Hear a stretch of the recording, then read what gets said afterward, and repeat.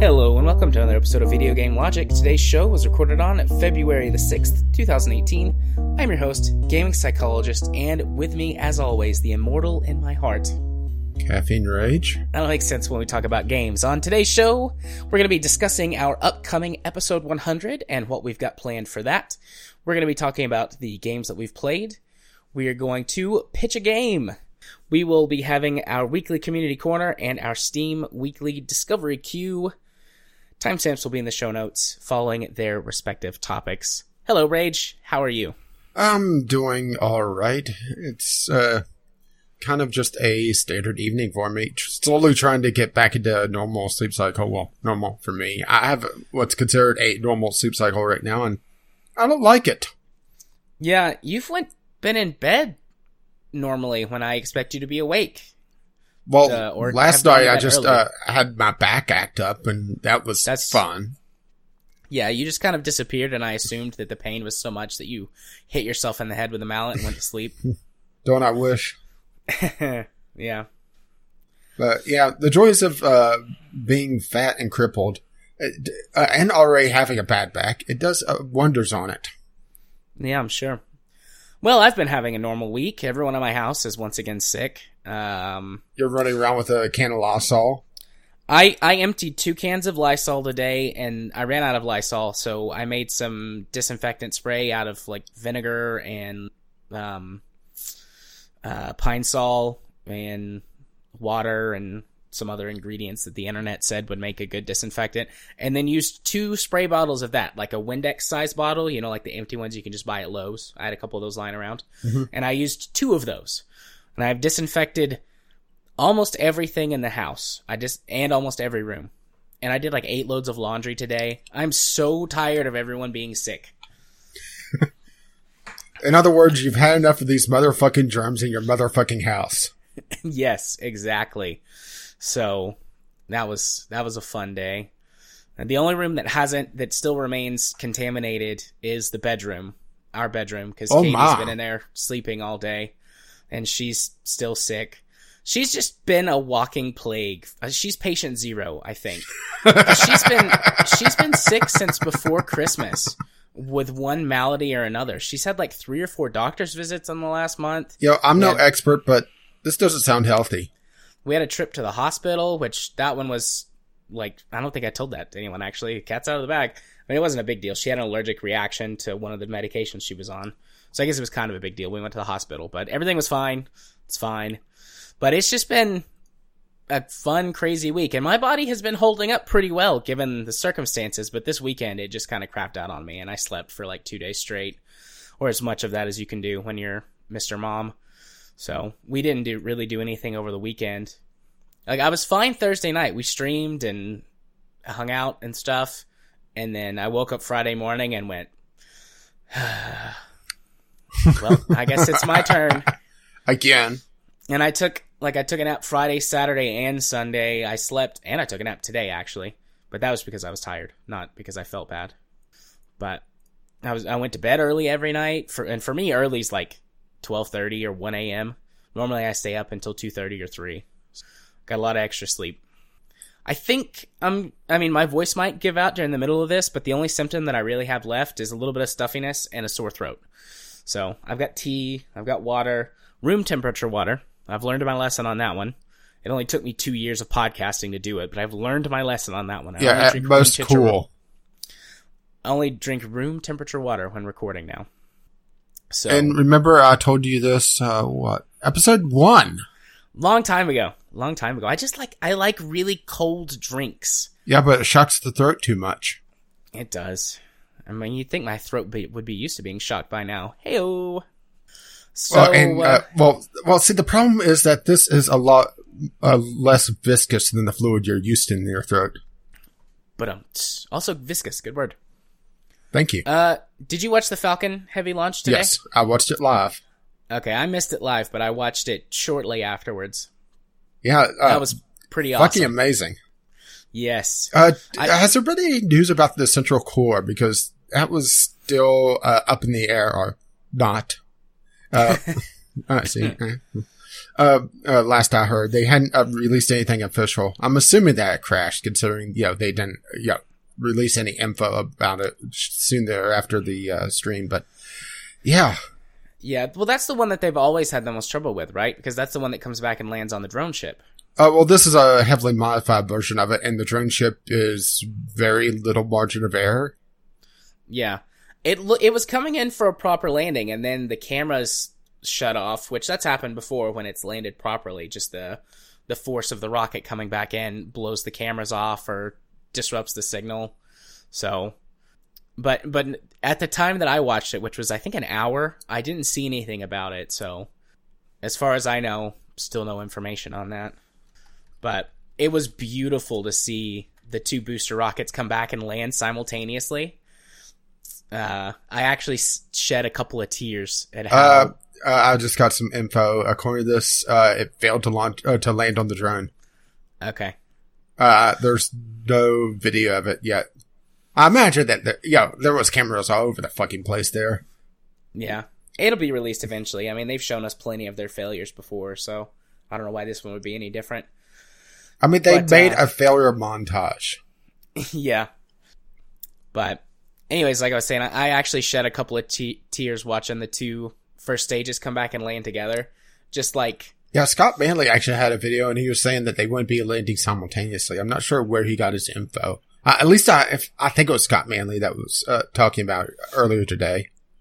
So, that was a bit of a surprise for me because I was expecting it, there to be a slight delay between the two, but no, simultaneous. Yeah. I mean, there might have been like a couple of seconds, but damn, that was so cool. Well, if memory serves, Scott Manley was saying a 15-second delay. Yeah, it definitely was not 15 seconds. Yeah. Because I was watching the playback of the live stream, so there wouldn't be any post-editing on that. Well, probably not. But if you watched it live, then yeah, there's definitely no editing on it. So. Well, that's what they want you to think. Right, because the Earth's flat, and it's just a big pencil or something like that.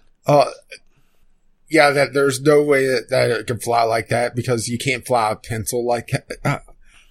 Granted, that's the most, prominent of, is dumbass a politically correct term here? Who cares? Okay, dumbass. When have we ever been really politically correct? I don't know. When the fuck have we? I don't think we've ever been politically correct. Maybe I have a little bit here and there because I'm a sensitive guy and have a sensitive career, but...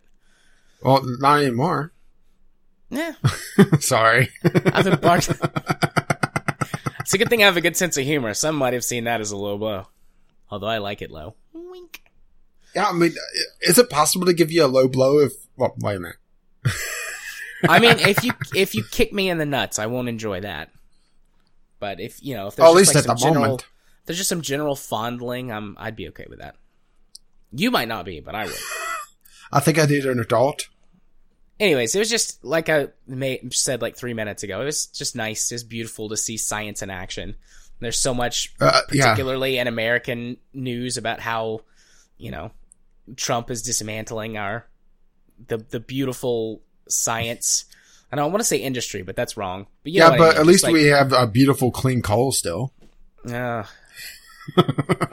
It was just so nice. I was like, something beautiful from science. Yeah, there was actually, this kind of ties in a little bit back into the podcast, so we're actually somewhat on topic. There was a little bit of discussion back and forth about this being a PR stunt with the Tesla. And yeah, it is a PR stunt. It's trying to get people to pay attention to space once again. And it worked. There was a lot more attention to this launch than I think there would have been otherwise. Yeah. It was also, I saw something beautiful happening actually in YouTube comments of all things, where people who were like, I'm not a rocket scientist, but I play Kerbal Space Program, and here's how this works. Because people were like, whoa, this is really cool. They've sent a car into space, but I don't understand half the terms that they're saying. And I was like, wow, people in YouTube comments are being nice? Yeah. I mean, granted, there were plenty of dickheads in there too, but... And people claiming that it's fake, Yeah. I mean, Kerbal Space Program is probably one of the better teaching tools out there for space travel. because it will teach you, or you'll just continuously blow up on the launch pad. It forces you to learn at least the very basics of rocket science. Yeah. And I'm not going to lie, after watching today's launch, I kind of wanted to play KSP a little bit. yeah, I didn't. Pick up my save file from the game club, but I have other things to play right now. Yeah, me too. Speaking of which, that would be a good segue to games we played. Yeah, unfortunately. We're going to talk about episode 100 first. So, coming up in 2 weeks, as long as nothing happens, because we're pretty sure this is episode 98 that we're recording right now. Yeah, on my list it's 98. Okay, so coming up in 2 weeks, we have our official episode 100. Technically, since we've never missed a week because we've done Franken episodes and then we have non-numbered shows occasionally. Yeah, we're well past 100. But this is the numbered series. Right, so this is the only one that counts. So for episode 100, we are going to be introducing 2 new...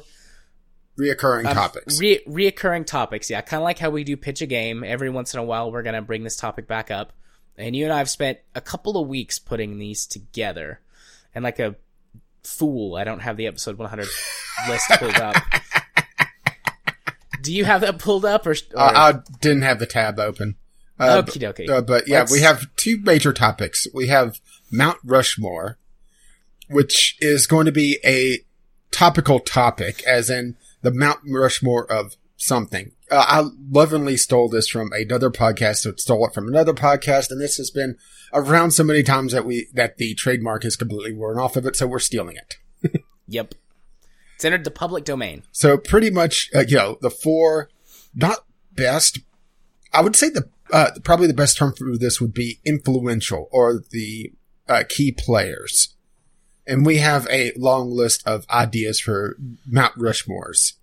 We haven't actually sat down and discussed exactly which one we're going to do for 100, but we have a few good suggestions already. But if you have more, you have about a week to get it in.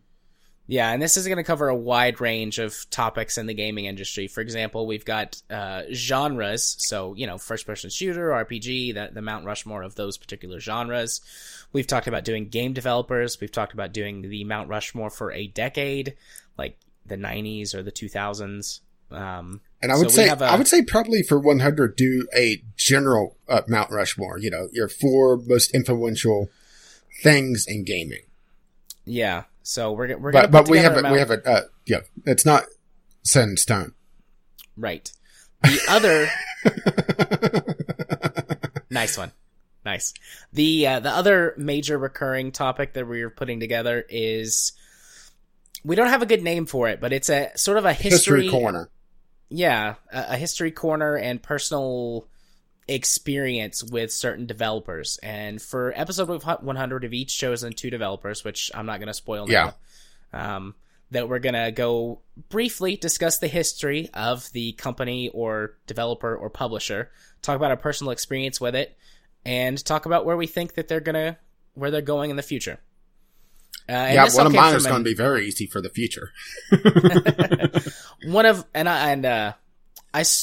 We sort of springboarded this idea off of something that we heard on the Co-optional podcast, where they were talking about what game developers today, despite or in spite of or ignoring the bullshit industry trends, still make games for gamers. And we sat down and we rolled this idea around for 3 weeks? I would say more than that, because this has been kind of out there for quite a while. But so we've workshopped this idea, we fine-tuned it. And then we threw all that in. Yeah. And then we threw it all out and bullshitted. Yeah. We'll come up with a better name for it by the time this actually rolls around. History Corner, I think, is a good working title, at least. I think so. That's better than what we originally had. Wait, we had something before? I think I threw out an idea and we laughed because it was stupid, but I don't remember because it was stupid. I can't remember if that was the night that I was on drugs or that you were tired and didn't feel good. I think that was the same night. Okay. Well, regardless, we're having those 2 large topics for episode 100. And also, the reason we're putting this out there now is, number 1, if you guys want to comment on, either give us ideas or, throw something at us related to these 2 topics, go for it. Also, if any of our longer term listeners, or newer listeners, I suppose, want to chip in some letters, audio, or some special tweets for episode 100, we'd love to have some stuff from you guys. I might be doing some arm twisting. Oh, my. I'm going to twist those arms. That would be vglpodcast@gmail.com or vglpodcast on the Twitter. Indeed. This has been a long journey, and I know some of you have been with us pretty much since the beginning. And we're sorry.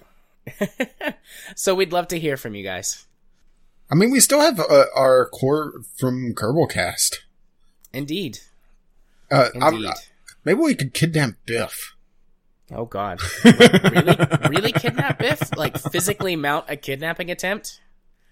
Oh, why not? I've got a lot more free time here lately. Even though maybe that's who Elon Musk launched. Because I've been trying to figure this out. I first thought Jimmy Hoffa, but then I ruled that out because it's too obvious. It's definitely not Biff because the Starman wasn't fat enough. Yeah, but we haven't seen Biff in a while. He could have been in hiding and, without food. Maybe. Seems unlikely, but maybe. Plus, compression, just, they sewed the suit onto him. It was skin tight. It was the Stig from Top Gear. But enough of this foolishness. Games we played? Indeed. Let's go talk about the large, long list of games that we played. This week, even though we don't have, giant lists, we have 4 games apiece, but a couple of them for each of us are going to be pretty long, and I don't want my voice to wear out, so we're going to alternate this week. Well, I'm not sure if any of mine are particularly long. There's 3 of them that kind of triggered, let's see, I'm going to borrow the George Carlin quote. I don't have pet peeves. I have psychotic fucking hatreds. I'd love to laugh at that, but I'm actually holding it back because I don't want to make crazy coughing noises. But that was quite funny. Call back to George Carlin. Yeah. Anyways, now I've completely ruined the joke by talking about it instead of just laughing. Carry on. Yeah, I really miss George Carlin these days. I do too. But let's start off with Paradox Wrench. This is a indie game that tries desperately to be Portal, right down to you're a test subject and there's a voiceover that's, trying to be funny in this case. And you're given a gun in first person, it was a first person pseudo-physics platformer. They do not explain a fucking thing about how the mechanics work in this game. At all. This is actually a candidate for drop it like a hot rock for me. I spent about 10 minutes on it and then I was done. But it pissed me off so much that I'm talking about it. Okay. If you look at the screenshots of this, you would think, okay, Portal, you shoot things and, things happen. Yeah. No. You would be wrong. Mostly. A large chunk of the physics in this game is tied to the color of your gun. As in, you could see it in the trailer. Certain platforms that are colored are only solid when your gun matches them, and they do not fucking explain that. I spent most of the, I guess I played more than 10 minutes. It doesn't show the exact time I played. Jumping on the same 2 platforms, trying to figure out, okay, why the fuck is this solid now and it wasn't before? Because I wasn't getting the, making the connection in my head, because it also has this mechanic where you could shoot things, but it's only certain blocks that you're able to color. And it made absolutely no sense. And the voiceover doesn't even try to help you. The voiceover is just telling you riddles the entire time. The one that I remember is what has no beginning and no end. Do you want to care to answer that one? What has no beginning and no end? Mm-hmm. I mean, you would think, based on the name of the game, it would be a paradox, right? Yeah. A donut. What? Yeah. Yeah, you could tell. I mean, I guess technically I could see that because a donut is round. I respectfully disagree, because if you have a donut near me, it has a fucking end. I see what you did there. But beyond the rather frustrating color mechanics, they also have it where there's like in the 3rd chamber, there's a section of it that has inverted gravity, and you have to swap all the colors around. It's a classic case of one to be Portal and not learning a fucking lesson from Portal and how it handles its tutorials, and Portal's actually a good chunk tutorial when you sit down and break it down. Very subtle tutorial for most of it. There are some, hard, tutorial, jump from here to here to do this. But then there's, design cues with how they design jumps and, the lighting in the game. Another thing about this game, getting off that is also how they, texture it, but I'll get into that. And this, there's no cues. It's purely the game designer is able to figure it out because they designed it that way. And I'm not sure if there's been any fucking playtesting on this at all. If there is, then they had direct contact with the game designer. Or maybe I'm just stupid. I mean, that's the other possibility.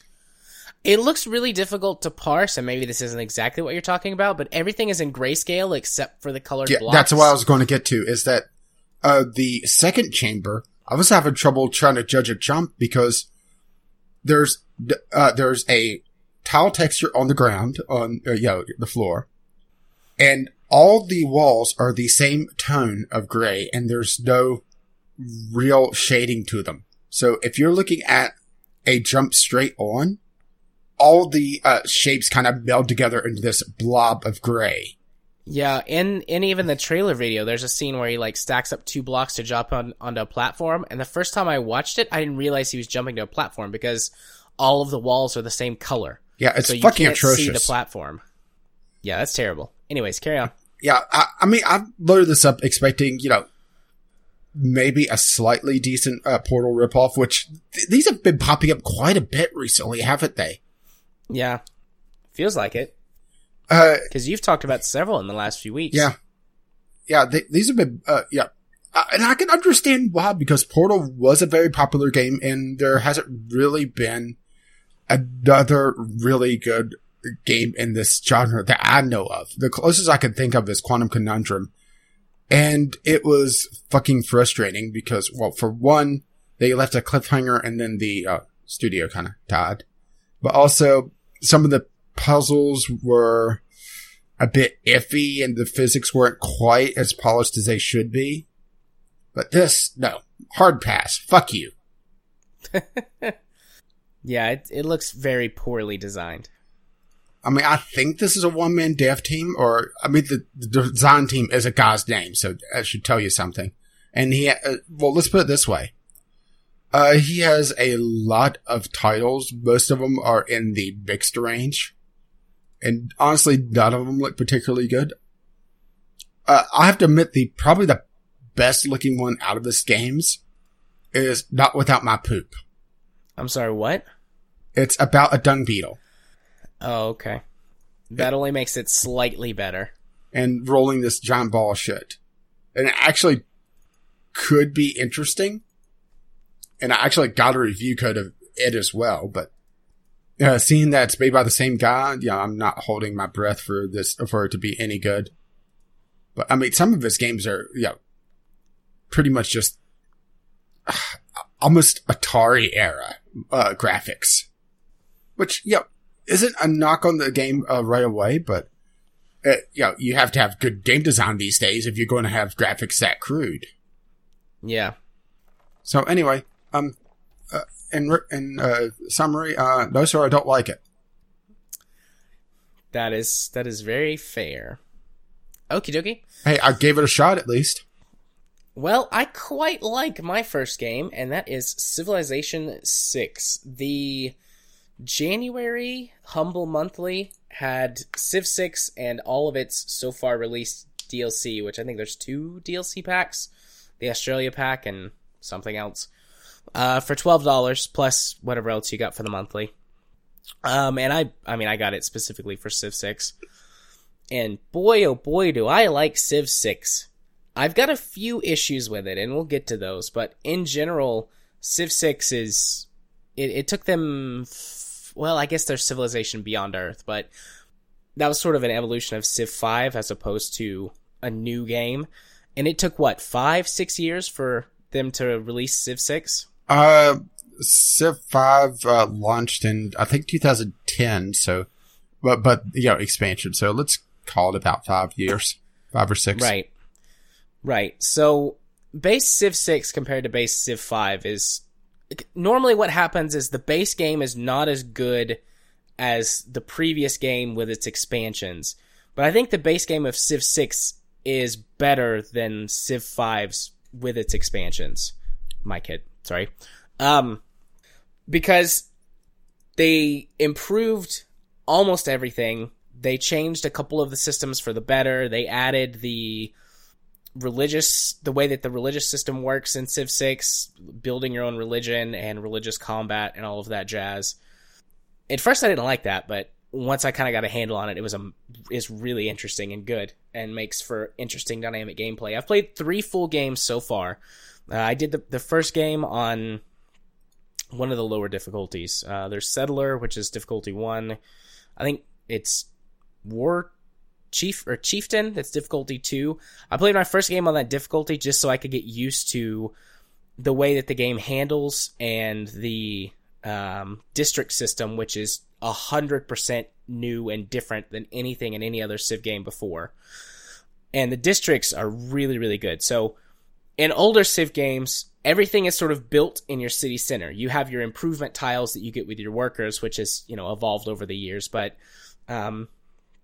basically that was all that you did that was outside of your city center was improvement tiles. Now you have the districting system, and each wonder is built on a separate hex within your city limit, whichever city you build it in. And by and large, that's a really good improvement to the game. Previously, with everything being built in your city center, all of your cities just sort of became an amalgamation of everything. And it didn't really encourage varied gameplay in my experience. Putting cities in different places or changing the way you actually progress through. There's a couple of Civs that kind of do that. The Incas do. But what I'm getting at basically is that every city sort of turns out the same. Yeah, okay, I can see games. That. And with the districting system, I mean, if the game goes on long enough, eventually your cities get big enough that you can pretty much build every district. But especially in the early to mid game, depending on what strategy you're going for, the Civ you have some very wildly differing cities.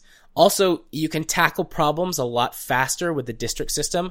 Because, say, for example, you're behind on science or culture, and you've got a couple of cities that aren't really doing very much, and you can build some districts. If you're behind on culture, you build the campus district, which allows you to build science buildings. And because these districts, all of the buildings in the districts now have the same output for each building that you put in. What I mean by that is that, if you build a building in a science district, it's always going to be plus 10 science, as opposed to the other Civ games where it was all based on your population and things like that. So if you've got a city that's in a really shitty spot for population, but you're behind on science, build a science district in that city. Build it up really quickly, and then you can boost your science that way. And you can do that for your economy. You can do that for troop production. You can still build the factory district and things like that so that you can really boost a city's output, but you tend to only build those in cities that already have a really high production, because those tend to be your unit producing cities and things like that. But just the districts add a really wide variety of gameplay. They allow you to specify cities for what you want them to be, and you can really focus on that for a long time. They give you a good catch-up mechanic if you find yourself behind. Because one of the biggest problems that Civ has is that typically in the mid-game, you have 1 or 2 people that are sort of running away with it because they got a lucky start, or they won a war early on, or something like that. And it's okay, those people are going to be the winners. The district system gives you a nice catch-up mechanic, among some other things that help mitigate that problem to make the game more fair, which I'll talk about in a minute. But overall, the districts are amazing. The wonders do the same thing. You have to build wonders on tiles now instead of them just being built in your city, which can be frustrating at times, but it really does make city planning a lot more important than it was in the past, which I like, because again, it goes to I could build a wonder on this tile, but in order to do that, I'm going to lose this resource, because it'll remove my encampment that I have here, or it'll remove, my silver mine or whatever. Do the benefits of this wonder outweigh losing whatever for this city. And I mean, sometimes, you know, you can just buy a tile that you don't have any improvements on, or use like a desert tile or something.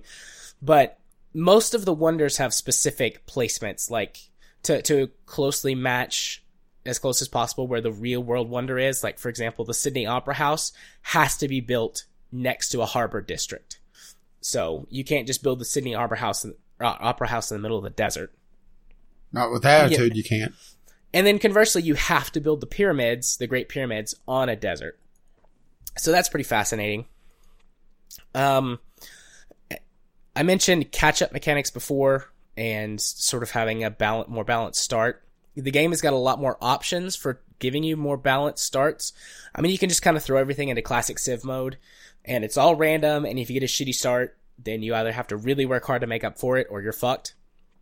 But you can, when you generate the map, you can tell it to give everyone balanced starting areas so that your first 2 or 3 cities, everyone will be on a level playing field. Which that's really nice too, because there's nothing worse than starting a game of Civ and you get, I don't know, an hour in and you discover that you have no resources around you. Yeah, I'm kind of fighting that in my Civ 5 playthrough right now on YouTube. Yeah, and then you discover, you know, another half an hour in, well, I'm, you know, in an oasis and everything around me is desert or tundra. So that's really nice to feel like at least you get an even start. The Civ bonuses, I feel like, are less unique than they used to be. I think that was done in favor of balance. I mean, there's still some Civs that have some pretty good bonuses, like the British now with Victoria. Once you hit a certain point in your tech tree or research a certain civic, I can't remember which it is, which civics weren't in Civ 5, were they? The governing they were policies? Different. Because civics are kind of cards now instead of just a generic tech tree, essentially, or sub-tech tree. Right, which is really good. I'll talk about that in a minute, too. But, for example, Victoria, once you get a certain civic, every new city that you get, whether you capture it or build it, starts with a free infantry unit spawning inside of it. So when you're at war with Victoria, if you're winning, you get sort of this snowball effect of every city you capture gives you a free military unit with which you can immediately turn around and start attacking the person you just captured a city from. Trajan for the Romans, they probably have, just based on reading them, I haven't played with all the civs yet, but they have what's called the Roman Road civic. And every city that you build that can be connected to your capital via a trade route starts, like, it immediately builds a road between your capital and that city, which is extremely powerful in the early game because you can be a lot more mobile and move forces around from city to city. So, I mean, there's a couple of outliers, but for the most part, all of the Civs bonuses have been toned down a little bit, which I think that's, again, has been done in the nature of balance. I don't know if they'll balance out some of the ones that are a little more powerful, but there could be some pretty good counters to that stuff. I've only played the Americans, the British, and the Romans. So I'll see as time goes on if other civs have bigger bonuses. The civic system has been completely redone. There's less government types than there have been in the past, but they each have basically civic card slots, which you research using culture points that you generate. And the civic cards do all kinds of stuff, so you can mix and match your government. And this also is a good catch-up mechanic, because there's civics specifically that help players that are behind versus those that are ahead. And there's civics to mitigate all kinds of stuff. Like, if you're in a prolonged war and your population is starting to get unhappy, you can change up some of your government policies to reduce the war weariness penalty, so your citizens will not be so unhappy, or give you bonus happiness from amenities, which happiness is done city by city now instead of across your entire... Yeah, that I like. That is really good, because you can just... If you have one city that's really unhappy, just pop a trade route to them, and that bumps their happiness up, because now they have access to the wider variety of luxury goods in your civilization. There's also a district that helps with happiness. It's the entertainment district. That one's really useful. What, not the red light district? Well, there might be a... Then there's the religion system, and the religion system is really useful. I haven't won a game with a religious system yet. I've won a science victory, a military victory, and a cultural victory. I haven't done the religious one yet. But the religion adds a whole new layer of strategy to the game, because there's a lot of mix and match bonuses you can do with your religion. Whenever you get enough holy points or religious points or whatever it is, I think it's worship points. Whenever you get enough worship points, you unlock a pantheon, which is like the first step to religion. And that's a bonus that you have in all of your cities to start with. And it can be like this certain type of tile produces one more food, or... Yeah, that's pretty much how it worked in the previous game. Right. Then as you build your religious system and you get to create your own religion, which my religion is always sex perverts, you can continue to add bonuses on top of that one. And there's a certain maximum level you can reach, but you can get an additional 3 bonuses. So you can mix and match that to suit the type of gameplay that you want to have. And they get incredibly powerful. Like, holy sites can generate bonus science and production, and temples can provide housing or happiness and things like that. There's also like trade bonuses you can get. If you're going for a religious victory, you're probably going to go for the things that generate additional religious points. But that's a really nice mix and match, and is also a good catch-up mechanic if you can keep all of your own cities within your own religion, because whichever religion a city follows is the bonuses that they get. So even if you're not going for a religious victory, it pays to have enough religion being generated within your culture to keep your cities as religious cities, or as your religion. That way that you can get the bonuses that suit your playstyle. All that's been added has been the religious combat system, which allows you to create missionaries and apostles and a few other units to spread your religion to other cultures, and to stamp out other cultures' religion within your culture. How is that different from 5's? Did 5 have religious combat? Not direct, but you had essentially pressure generated by the population. And as it ran along trade routes and throughout your civ, it could push out offending religions, or other religions. But also you could build inquisitors and missionaries to stamp out certain religions, but also spread yours to others. Which there's some benefit to having other civs get your religion, because you could build it around a certain if a certain population follows your religion, both your civ and others, you can get bonus gold or a certain amount of happiness if a percentage of the world has your religion, that sort of thing. Okay, so what's been added is there are additional units. There's, I think, 6 units in total. There's gurus, which can heal any unit, the military, civilian, or other religious units. There's the Inquisitor, which can stamp out other religions and is one of the stronger religious combat units, because you can fight other people's religious people. Yeah, that's something that was fucking annoying in 5, was that if you got someone that was trying heavily to push their religion, you had to pretty much go to full war to be able to stop them, because their missionaries would just come and come and come. Which unless they're into Catholicism, Well, religious wars can start real wars, but there's no penalty, and religious units can go anywhere, even if you don't have open borders, because they're not military units. So you can have a religious war without having a real war. But so anyways, there's gurus, there's inquisitors, there's apostles, which are the only units that can increase your religion's power, so you can get additional bonuses. And apostles can do basically everything, but they're incredibly expensive religious units. There's missionaries. Sort of the equivalent of the Great Prophet? Sort of, yeah. Which, you can still get great profits, but they're just wrapped up as great people now, so they give you, bonuses like other great people do. But apostles, missionaries, which work exactly as before, and there's one special religious unit that someone gets that I can't remember who it is, and they can actually do both religious proselytizing and actual combat against combat units. And then there's the monk, which can also do that. I think it's the monk. So it's just an expanded system. It works differently. I don't have as much experience with the religion system in Civ 5 because I got the expansions way late.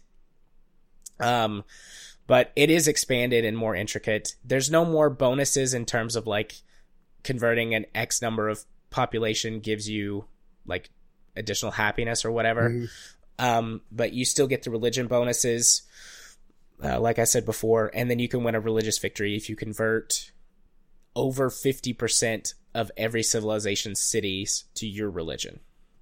Yeah, see, there wasn't really an end game to religion. There, it could boost you, but there was no victory condition tied to it. Yeah, the way I felt about Civ 5's religion system Very was tacked that on. there was really no downside to it. And if you completely ignore religion in Civ 6, you can lose the game with a religious victory. Because you can, if you keep your cities from being converted, they can't win because they don't get 50% of your cities. So you can lose the game if you ignore it. And it's actually got enough depth to it now that it really pays off to create a religion and keep your cities your religion so that you can get the bonuses that are affecting the way you want to play the game. Next game I play, I'm going to try and get a religious victory.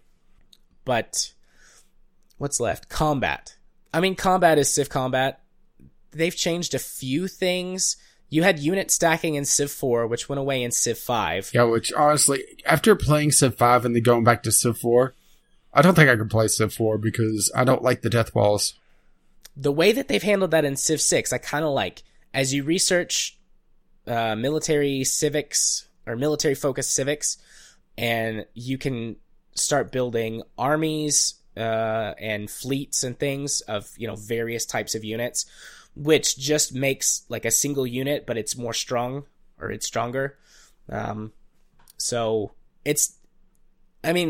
you're better off, I think, in most cases, having more numbers versus stronger single units. But if you're trying to keep your military costs down or something like that, you can create stronger units out of multiple units.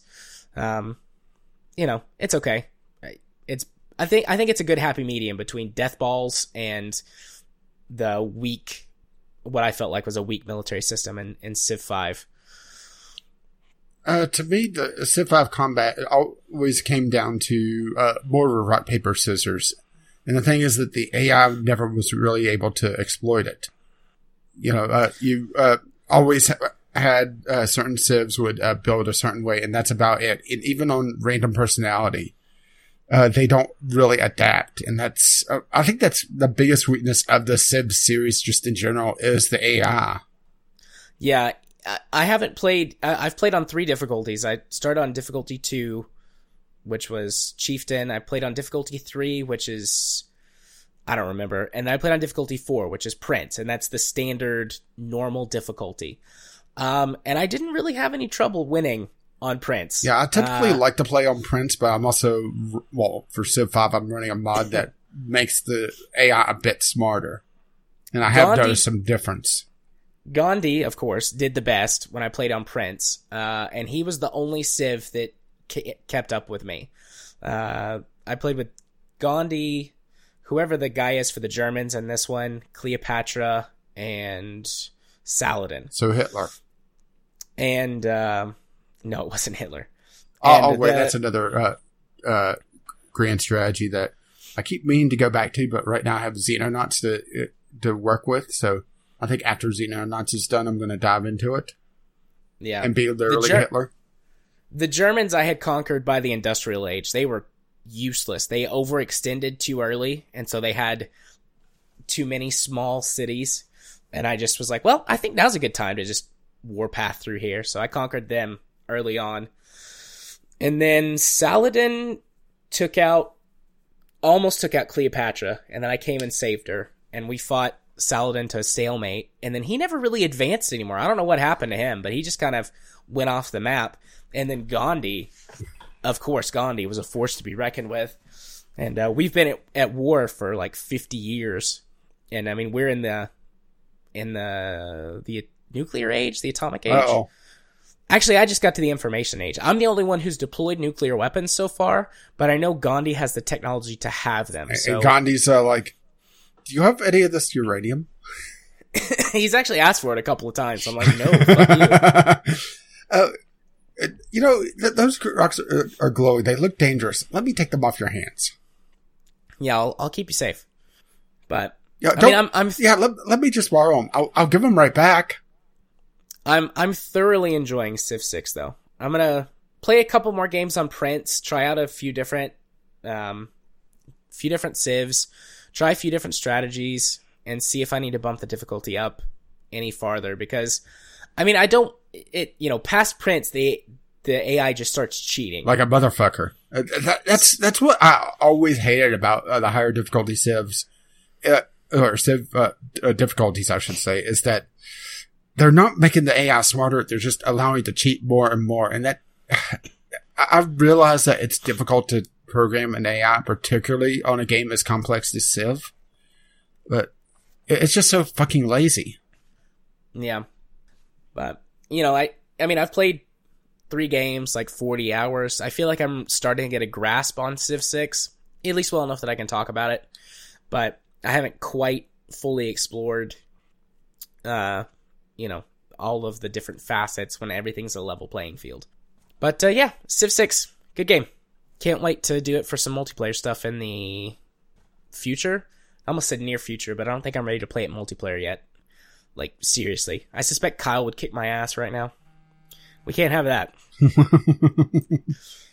Yeah, I'm not sure how I feel about skipping the Humble Monthly because, honestly, I always feel like Civ is best to wait for at least the first expansion, which it's coming this month.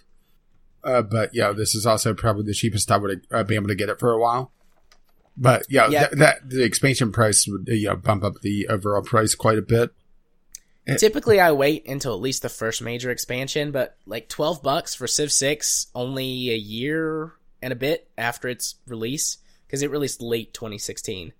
I was like, yeah, I can't beat that. I did try to get whenever I had the price error on that one gaming site that absolutely crashed the site and eventually caused the site to just shut down because they had to issue refunds on Black Friday, and they lost all their Black Friday sales because they did a price error. I think it was sub $10 for the collector's edition or the digital deluxe or whatever, the one that gave you all the DLCs up to the first expansion. Yeah. But they lost all their Black Friday sales, and it was just too much for them. I mean, I can't blame them for closing up shop, but check your fucking sale prices. Don't let the intern go wild. Anyway, speaking of, well, I have no segue for this. So, Motorsport Manager Mobile. This is not affiliated, as far as I can tell, with the PC version of Motorsport Manager, but this popped up on the Google Play Store, and I thought I'd give it a look. And it's actually not a bad management game. Granted, there's some things about it that piss me off, but I'm me. So, I look at it this way. If I had nothing bad to say about the game, you'd be very suspect about it. So this is a motorsport management game. I mean, hey, it's right there on the 10. And you are managing, hey, what about that? A motorsport. A car racing team. They don't really say what type of car. I mean, it looks like sort of a Formula 1-esque car, but not quite. But anyway, you're going through various championships, building up your team, managing your drivers, managing your pit crew, and it's a very simplistic management game. There's not a lot to manage during the racing season, or you handle your crew, and honestly, a lot of it is pretty much build up to a certain point, and then fire everyone and hire better people. There's no real development with your drivers, no real development with your crew. They're just kind of static. And that's one of the things I absolutely hate. I wish there was some sort of overall development, or, be able to send your drivers in the off season to camp or something to be able to train up, or, even get them to just sit down and play a racing game so they can try to improve their stats. No, you just have to remove them outright and completely change them, which, doesn't feel right to me. There is a young driver system that's pretty much an easy way to replace your drivers if you build that up enough. Let's see. I'm looking at the screenshots to be able to go through all the different sections of this because it's actually it is more complex than I thought it would be, but it's also still fairly simple. Car development is pretty much throw as many monkeys as you can in various divisions of the car. Build up your aerodynamics to make the car more sleek and be able to have more downforce. Build up the engine to be able to have more vroom vroom and more acceleration. Pretty bog standard. And as you build up your headquarters, you're able to essentially add more crew to those various subsections. And throughout the different seasons, those slowly improve with your overall engineers, the head of the divisions being a modifier or a bonus to them. So there is a sort of development system, but not quite. Occasionally I've had the game throw up some sort of event saying, your driver was caught saying this on social media, and I'm giving a couple options, but never really specifically said, if there's been any repercussions about me saying, oh yeah, he is a naughty, naughty boy. Fines going around. Or just let him run. It's just, there's no real feedback, and that's probably my biggest gripe with this game is no real feedback off the racetrack or on. As you go through the races, and this handles it in a sort of 3D-esque with dots representing the cars. It's sort of like how Motorsport Manager does it on PC. Only Motorsport Manager also does full cars if you zoom in enough. Your only real options are to tell your drivers how hard to race. Try to conserve your tires, drive pretty much standard, or really push it and at the expense of your tires, and to pit in to change your tires. And that's about it. Everything else is kind of random. I had one race where my driver was about 20 seconds ahead. He randomly spins out for no reason whatsoever. Loses the race by about 10 seconds because second place just drew right past him. I had several times where my car would break down, but would really give me no indication about why, or could I improve the reliability more in the pits, or if my driver is just pushing it too hard. It seems to be there's no repercussions about how the drivers are pushing the cars outside of just your tires are wearing down a little bit faster. Let's see what else. There's also speaking of the race screen, it seems to have a system set up where it only updates the gap in between you and the car ahead of you and the car behind of you at the end of each sector, which each sector is 1/3 of the lap. So it's hard to tell at times if a car is slowly gaining on you because you're only getting an update 3 times a lap. And these races are fairly short for the most part. They're usually in the ballpark of 10 to 20 laps, with the very, very short tracks like Indianapolis, which actually goes to Indianapolis, which is a little bit of a shock. That's at like a 40 lap race because it's such a short track. But because of the low lap time or low lap counts, you're not given a lot of information. And also the feed of what is going on in the race only updates sporadically. So it'll basically say, oh, you've overtaken whenever your car just spun out, and he's just fallen back 3 spaces. But if you're not paying attention to that, you wouldn't be told. There's a lot of like and a lot of dislike about it. It's been a good time killer, just something to mess with. And it is a free app, and there's actually no ads to it whatsoever. The only monetization of this is a pay to essentially skip feature where you're able to just buy in for a large amount of money. Then you can just pretty much negate the build up for each tier of race. Because as you go up through the championships, you may have been, kicking ass in the Britain tours where, you have the top of the line car and everything is going great. you go to the American tour, which is the second tier, you're back at the fucking pack again. I mean, completely. There's no carryover whatsoever. And honestly, it's kind of a letdown to be able to it's kind of a letdown to do that, because you kind of want to just, after finding that out, just hang out and dominate for a while and build up your racing team. You know, there's a certain amount of money that you'll get from sponsorships. And if you build up too much without having a winning team, you'll slowly just hemorrhage money, because all the upgrade to the headquarters costs a certain amount of money. All the extra crew costs so much money. Getting better drivers costs more money, unless you're just getting them from the young drivers program, which they may not be the best, but they're also dirt cheap. Upgrading your crew chiefs costs money. And also, sometimes the sponsors are fucking annoying.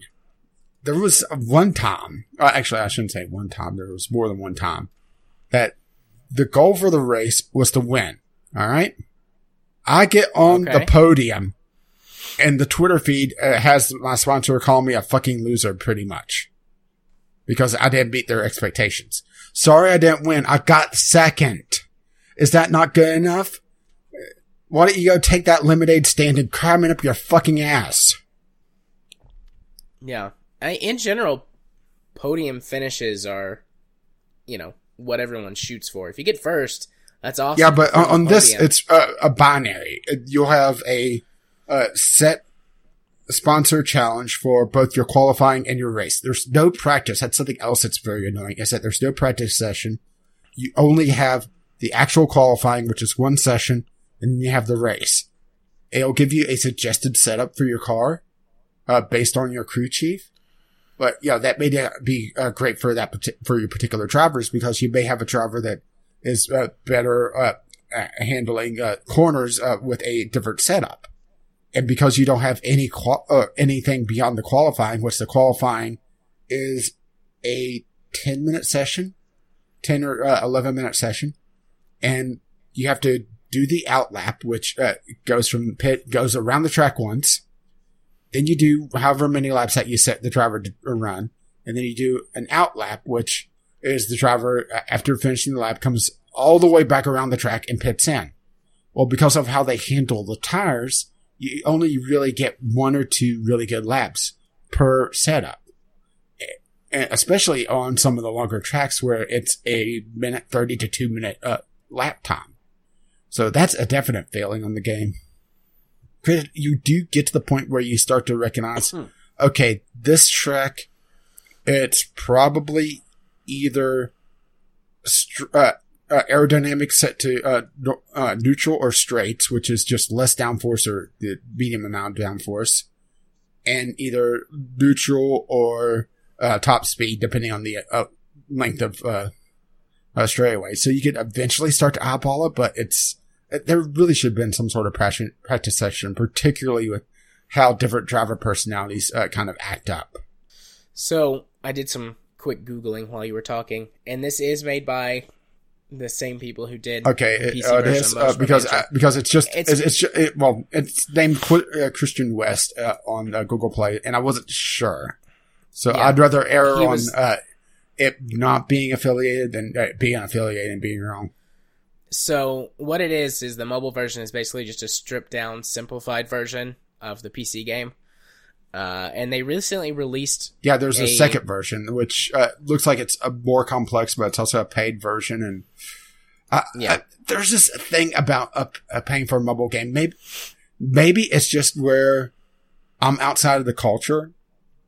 Not really a fault of the mobile game itself, but not really having any sites to be able to parse these games, or not having enough knowledge of the games themselves.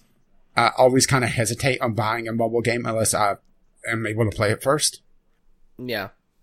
So I haven't found like a specific article that says this, but there's some speculation that a couple of people in like comments of stuff that I'm looking at are saying that the first version is a combination of an advertisement for the main game on PC and also sort of a test to see how much interest there is on it. And they simplified it for mobile so that they wouldn't overwhelm people. I mean, and the second one is much closer to the PC version, but they made it paid so that people who are interested basically would be the ones who would be getting it. I mean, it's not a bad game. I may go for the second one because I have like $7 or $8 just from Google surveys. You know, the Google Play surveys, they ask you every so often. It's like, have you heard of Target? Yes. Here's a dime. Yeah, I get those sometimes too. We recently saw you were at the grocery store. Did it suck? It did. Here's a quarter. But yeah, maybe I'll go for it. I don't know. It does look like it's a lot more complex, and it looks like it actually has fuel. So yeah. Cool. Is that it? Or did I interrupt you before? No, that was pretty much it. I was on my outlap anyway. It's not a bad game. It's definitely whet my appetite for mobile for Motorsport Manager, probably on PC instead of the mobile version. Granted, they did have a free weekend at one point, and I was just not able to sit down and play it. So it's something that's it's been on my radar before, and I saw it pop up on the Google Play Store, and it's like, well, I'll give it a shot. And it wasn't bad. I mean, the only monetization in it literally is a pay to skip feature for, or if you completely screw up, be able to correct yourself. Granted, I'm not sure what happens when you run out of money because I've been very careful about that. Especially, whenever sponsors start to get a little bit bitchy. And there is some sort of popularity thing going on where if you get the sponsors too happy, they demand too much of you. But if you get them too upset, they start to be, bitchy even more. So you just found a happy medium. Yay, happy medium. Okie dokie. My turn.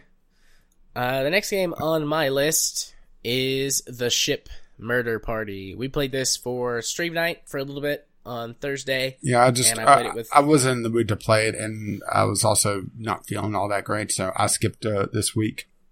Yeah, that's fair. But I mean, think The Deadliest Game, if you ever read that. Or how about this? This was stolen, or this was the template for Assassin's Creed multiplayer. Yeah. Completely forgot about Assassin's Creed multiplayer, as I think most people have. Probably for a good reason. Anyways, you are on a ship or various other nautical themed levels. There's like an island and some kind of like tropical resort or something like that as one of the levels that you can play on. But you're on a ship with, I think you can put up to 32 people in, I think. Are you saying you're on a boat? I'm on a boat and whatever, because that song was stupid. But the game starts, or the match starts, you're given a target to kill, and the objective is to find and kill your target without getting caught by the security staff on the ship, or being killed by whoever it is that's targeting you. And I don't think that you and your mark are ever targeting each other. I'm not sure if that's specifically a thing, but I've played quite a bit, and I've never had my target also be who's targeting me. So you wander around these big levels, and there's a lot of stuff to interact with. You have needs. You have to eat, drink, sleep, go to the bathroom. Yeah, I was about to say, don't forget to poop. And those provide sort of spots of vulnerability for you to find your target and kill them. Yeah, catching people with your pants down. Yeah, because they have to go into like a room, like a bathroom, to go pee. So you go in there behind them, close the door, then nobody can see you, and you murder them. There's lots of other things that you can get on the ship. There's different weapons you can find in like lockers and bags and cabinets and stuff. Weapons, clothes, every time you change your outfit, it resets your picture to just like a black silhouette. So it's a little more difficult for people to find you, because then they don't have the handy-dandy picture to show them what you look like until they interact with you, and then it shows up what the person is. And that's pretty much all there is to it. You can play solo with bots if you want, or you can use bots to fill out the roster. It was just Cube and I actually that played. Jim and I think someone else showed up, but they didn't have it, so they just talked to us and watched the stream while we played. So it was Cube and I think I had 10 bots in the match with us to, fill out the level. And the bots are not very good. They can kill you for sure, but they're kind of dumb. You can find your target and just follow them until they walk into a room, whereas you can't do that with a person because unless they're really unobservant, they'll notice that, oh, hey, that person just keeps following me. I might be their target. And if you preemptively kill someone before they attack you, nothing happens. If they've started attacking you and you manage to survive and kill your attacker, then they're dead for that round, and they can't come back and kill you. Like, you still respawn and you can walk around the ship and take care of your needs and find new stuff for the next round, but you lose your target if you get killed by your target after they've identified you. But, you can randomly kill people too, and it just pops up, so-and-so has gone on a bloodlust, but there's no penalty for randomly killing someone. Then that can actually be a good strategy to get extra money after you've killed your target, because the goal is to get enough money to win the round, and you get different amounts of money for using different weapons. And certain weapons are worth more, and after you've used a weapon once, its value drops considerably until you kill a target with another weapon. So, guns are really easy to kill people with, but they have a low base value. Whereas if you kill someone with, like, a cane or an umbrella, you get a lot more money for doing that. Cause it's more but you don't want to kill people with a cane too much, because then you binge out of shape and, it becomes a lot tougher to walk with. Yes. But whenever you kill people, there's a chance that they'll drop a wallet with some money in it. So after you've eliminated your target, you can just go around killing other people. And as long as you don't get caught and thrown in jail on the ship, then you can keep making money. If you get caught trying to murder someone, you get sent to jail for a certain amount of time based on how many crimes you committed when you were caught. And the more weapons you have on you, the more crimes you've committed. And also if you're caught in the act of trying to kill someone, you have an additional fine. And so they take money away from you, and then you have to sit in jail. I think the maximum penalty to be in jail is 60 seconds. But the good thing about going to jail is that you can get all of your needs met in jail. So at least that time can be productive, setting yourself up for when you get out of jail. Yeah, saying they're pooping. Someone can get arrested and follow you into jail and kill you, but that's pretty counterproductive because they have to pay the penalty to go to jail. So that cuts into how much money they're going to make on the back end. So a little bit of risk reward there. Overall, it's a fun game. It's pretty much a dead game. There's a few people that have created public servers that still run, but I'm looking at the Steam charts. 15 for 8 minutes ago with a 24-hour peak of 16. Yeah, the subreddit occasionally, like once a week to a couple times a month, organizes games for people to go onto the the existing servers and play. But in general, you have to use the reason you have to do this is because something went weird when this game was acquired by a different developer, and the code to run the in-game server browser is fucked up, and they say they can't fix it, and they've done a remaster, and the remasters works because it's legal stuff. Yeah. But the older version, the matchmaking doesn't work. So you have to either use a program like Evolve to set up a LAN or spoof a LAN, or you have to use one of the existing public servers or create your own public server. So it's pretty much a dead game unless you have a bunch of friends who want to play it. But it's still really fun. I think I'm going to try and organize another night at some point in the future.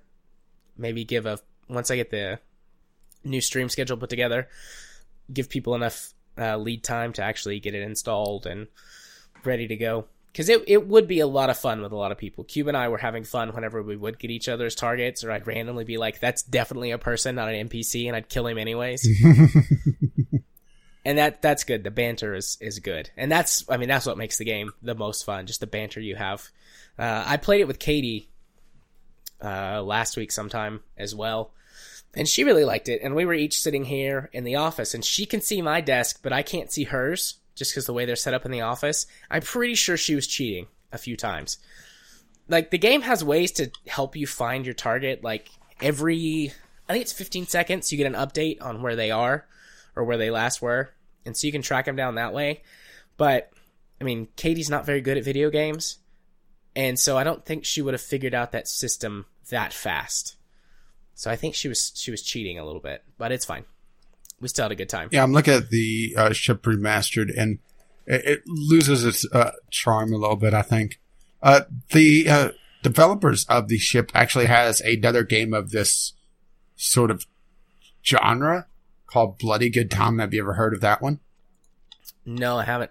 It's the same basic idea, but you're on a movie set. Okay. I mean, it's also a dead game. I mean, it's more dead than the ship. So that should tell you something, but it seems to be a little bit more refined gameplay-wise. But you have your needs that you have to handle. You have different characters that I'm pretty sure are just cosmetic. And it's also $5, so. Gotcha. But yep, that's the ship murder party. Fun game. Have to play it again sometime. Yeah, speaking of a game, I don't want to play again, is Weakwood Throne. This it tries to reinvent the ARPG, and it does some things that are pretty bog standard. Then there's some other things that are just fucking infuriating. For one, let's talk color palette. Or shall I say eye rape? Just go look at some of the screenshots. I mean, those are some bright colors and some very contrasting colors, and it's very distracting. It has a day-night cycle, but honestly, I never played it long enough to be able to get through the daylight cycle because the gameplay is just very, very clunky, particularly its dodge mechanic. The dodge mechanic, well, for one, it's not on our face button. It's on one of the triggers, which is odd to begin with. Not unprecedented, but odd. But this is a game that focuses a lot on dodging and movement. And they have both dodge and jump on, your mount, but it's a skateboard because actually I have no idea why the fuck it's a skateboard, but go with me here. They have them both on the left trigger on the controller. If you tap it, you dodge. If you hold it for a fraction of a second more, you go through this long sequence where you're jumping on the skateboard and you're a setting fucking duck.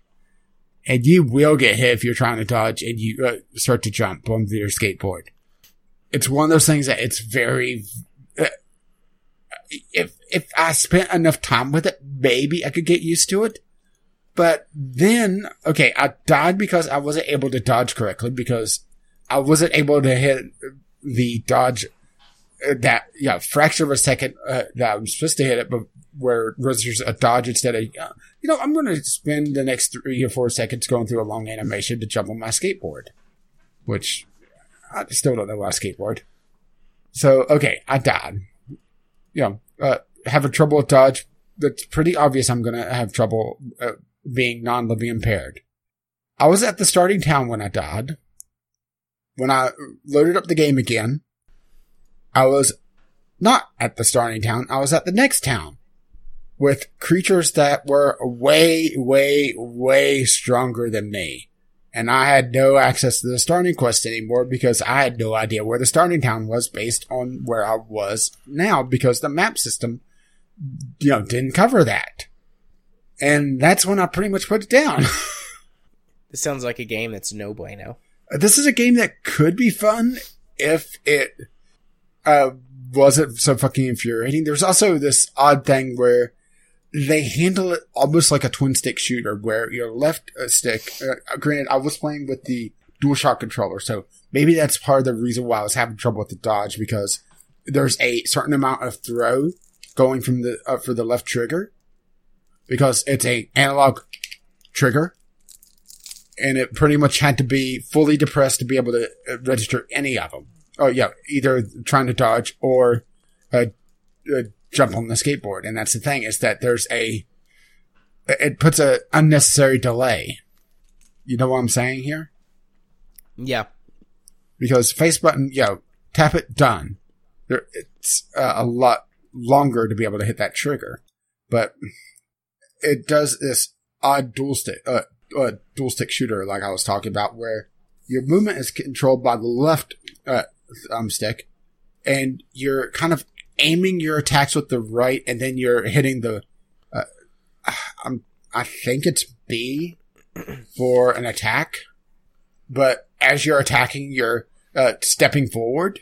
So you do this weird, like lunge forward, then start backing up again if you're trying to retreat from something. Once again, if I spent more time with it and it didn't fucking infuriate me with knocking me out of the starting zone and not having any idea of how to get back to it, maybe I could have stuck with it. But that's how do you launch a game and have it do that? That's what I want to know. Well, outside of being Steam Direct trash and probably with absolutely no quality assurance team whatsoever, no playtesters, little or lack of QA. Because that was pretty much right after the tutorial I died, and because I just didn't have any health potions because it wasn't B to attack, it was A, because B drops your items. That is on a face button. And the thing is that, typically A and B are, your confirmation and drop is like on usually X or Y. That's pretty standard, right? I think so. I mean, it's not, so easy to hit and absolutely no confirmation to drop your items. I'm not sure if I grabbed a health potion and I accidentally dropped it because it's so easy to drop items in this game, or if I just never got them because, I was weakened from having to deal with all the stuff in the tutorial, some of which, fighting on a very small island with enemies that love to do charge attacks. That's going to hurt. Especially whenever you're not nailing the dodges because of, an oddball mechanic. So I died and got teleported, and it wasn't like I was very far in the game. Yeah, it doesn't sound very good. I do contrast what you said about everything's being too bright. I really like all the bright colors, but it's distracting. I think I could see that, and I think that's more subjective. Yeah. I also only have the screenshots to look at. There could be more egregious examples, but the screenshots on the Steam page do display some of that high contrast color. Yeah, well, load up the screenshots into, pseudo full screen. Click on them and tell me that, that wouldn't be very eye-rapey after a while. That is very bright. Although the screenshots have some dark stuff, too. Well, that's the day-night cycle, so the second one is, I think, about nighttime. Okay. And once it goes to full nighttime, it gets very, very, very dark, so you don't want to turn up your contrast, because then you'll just get blinded during the day. Right. Makes sense. And also, maybe it's just as a pet peeve, or not really pet peeve, but, a subjective thing, but also, the game feels sort of not finished with all the hard edges on the islands, particularly that first screenshot. It looks like there should be some sort of, sort of wiggly coast or something, but it's, just a square island, literally. And that's part of the tutorial section. And that's, prevalent throughout the game. It's just, I see what you mean. It's just sort of an unfinished look to things. They're probably just using a really simple, asset, engine designer, asset set, something like that. Yeah. Because I've seen several games look like this, but they tend to be puzzle games. Yeah. With it the square. Yeah. Part of me thinks that this is some sort of asset flip. I should have suspected something when. Well, are you on the store page for him? Yeah. Okay. Click the developer name and look at their other game. I should have expected not great quality. Waterx Melon. YouTuber's Clicker. Yeah, I should have not expected much quality. But I gave him the benefit of the doubt. I gave him a shot. And it's very clunky. I'm not sure why there's so many positive reviews on this game. But then again, a lot of these don't really have a lot of time on their under their belt either. Granted, I don't either, but I didn't leave a review. I'm just bitching about them on a podcast. some of these feel kind of jokey, like this one. Amazing, but amazing is spelled wrong. 2D RPG. Add kawaii 2D girls and the game will be perfect. This one is in, I think that's Russian. Not as much fun as Torchlight / Diablo, but still a great game for ARPG lovers. 7 out of 10. Thumbs up with 1.1 hours played. I mean, part of this makes me feel like all their friends are leaving reviews. Perhaps. I'm not going to spend a ton of time investing this, though. Yeah, I mean, I think we've already spent too much time on it already. Your turn. Alrighty. So my next game. Yeah, I had a review copy of this one for a while. I just never played it. Is Don't Make Love. I got this from Keymailer. And this is an interesting little game. I initially requested the key because of like, haha, schlocky game about... Actually, no. Praying mantis sex, because, that's what... you need to find a new fetish. Like. But it's actually not. It's a really in-depth, interesting little conversational type game where that you can choose to be either the male or the female praying mantis. And in case you don't know, when praying manti mate, the female kills the male. Almost every time.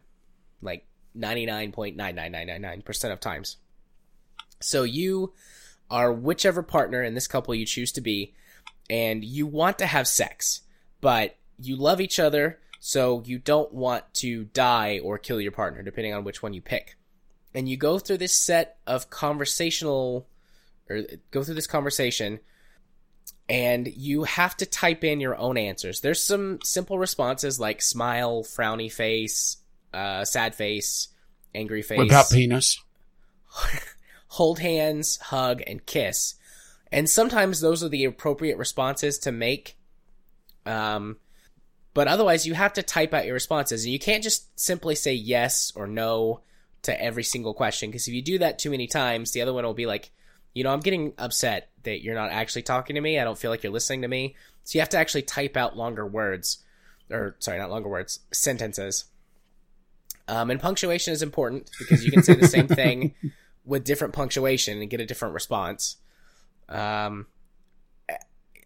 don't think that this is like in depth. I think it's just looking for keywords or certain phrases to give you a certain response. And I'm sure it's somewhere. I only took 5 minutes to try and figure out if it was what it was, but I didn't find exactly how it was matching this conversation. And you can steer the conversation a lot of different ways. There's a bunch of different endings for each side, and you get achievements for each one.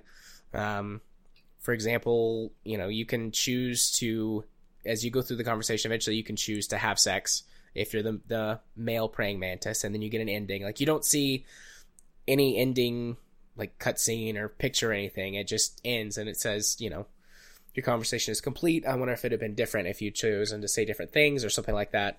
And you can restart or switch to the other partner and go through it again. And I've gotten a bunch of different endings, but obviously I haven't gotten all the endings. It's a cute little in-depth game. The soundtrack is nice. It's just fun. It's fun.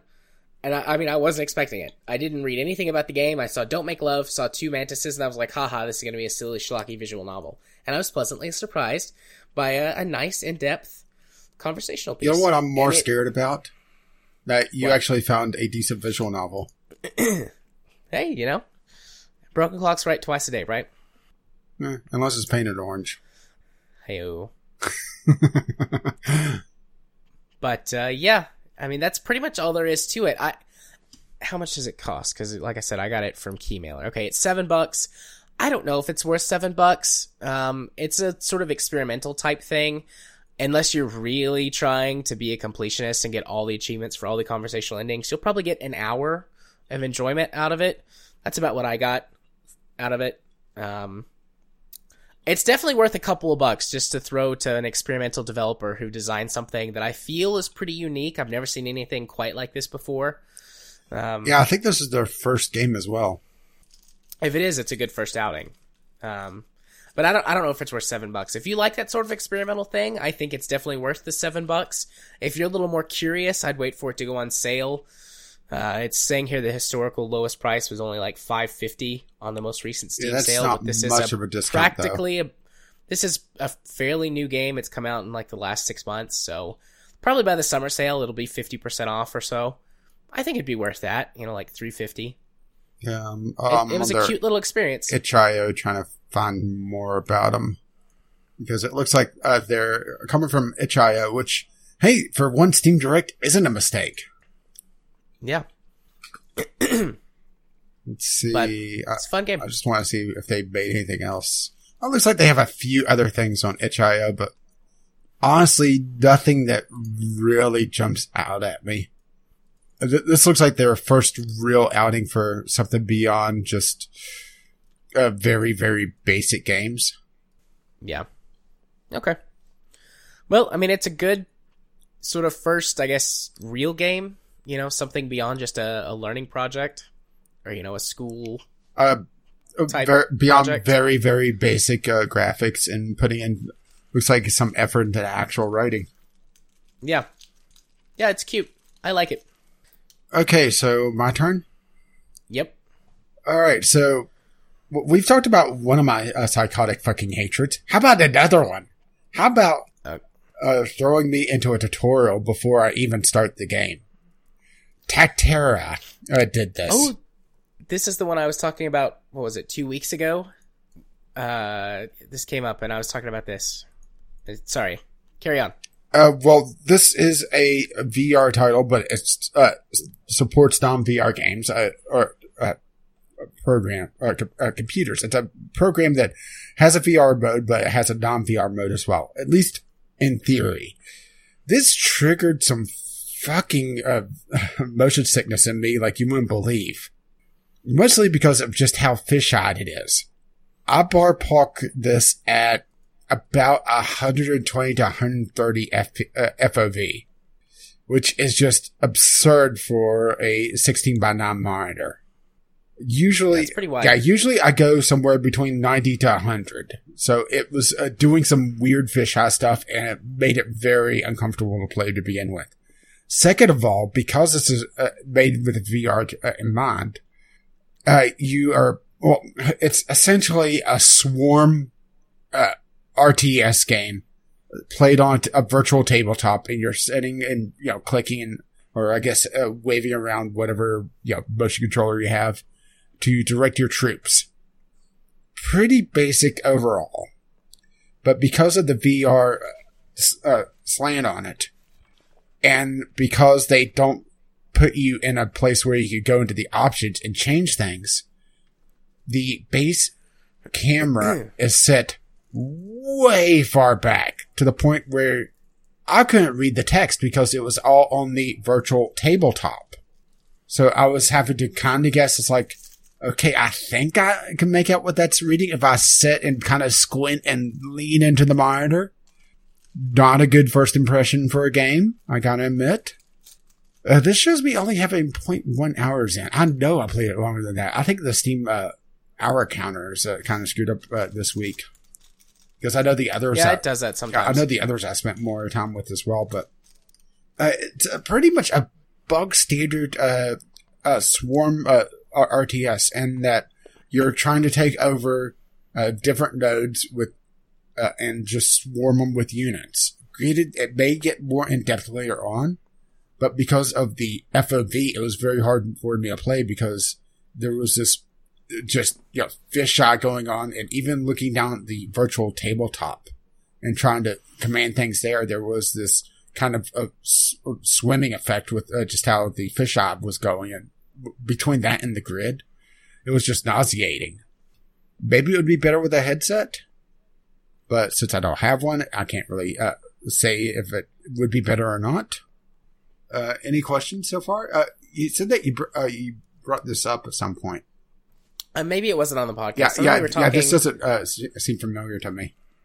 I think I said that I had a VR game that I had gotten a key for because I was trying to get my VR certified on Keymailer.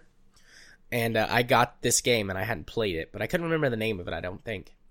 But I have this game and I intend to play it at some point, but I haven't yet. Well, they throw you into the tutorial as soon as you boot it up, and you have no way to get to the options menu until you actually complete the tutorial, which is a psychotic fucking hatred for me. I hate games that do that.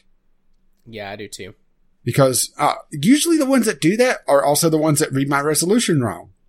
Granted, I don't think this one did, if memory serves correctly, but for some reason, I've had games that would just, say, oh, you look like you're doing a little under 720p. Yeah, here you go. And, on the LCD screen, that doesn't look good. Yeah, I may as well take some of your KY jelly and just spread it across the monitor because it's about as fuzzy. That'll give you a nice soft focus. Yeah, so that's what you call it. I mean, maybe if you're looking for this type of game in VR, it would be all right with a headset, maybe, because I'm guessing that the field of view thing would be less of an issue, and I couldn't find a way to turn it down in game, or at least in the non-VR version. And I did do a little bit of research on the field of view of the different headsets, and it looked like they're not nearly as high as this. I don't know why this runs such a high field of view. It's just weird. I mean, you could kind of see, take a look at some of the screenshots. You could see the fisheye effect. Yeah. They might be, one of the things to help mitigate VR sickness is to have better peripheral vision.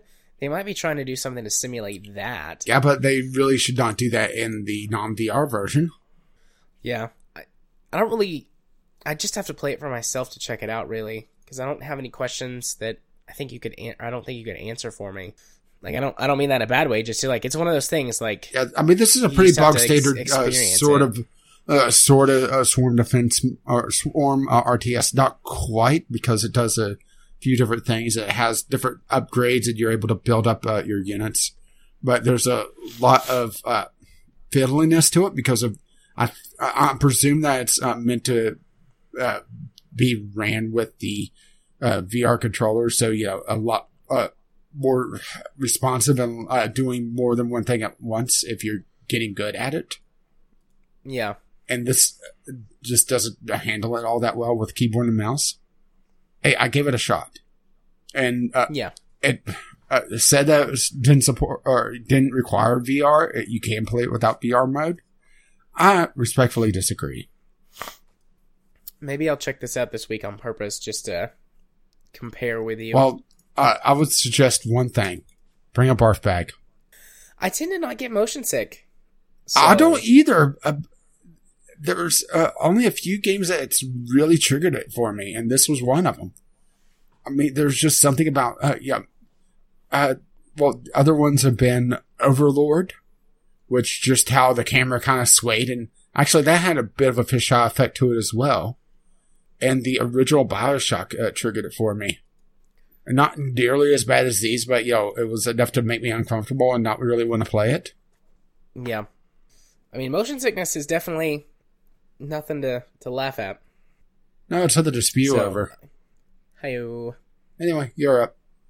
Right, so this is my last game, and I sort of bookended my two longer discussions to try and give my throat a rest. I'm not sure how well it's worked, but we will see. Well, considering I've heard every so often. Do you need a cough drop? I've muted my mic a few times so that you wouldn't hear.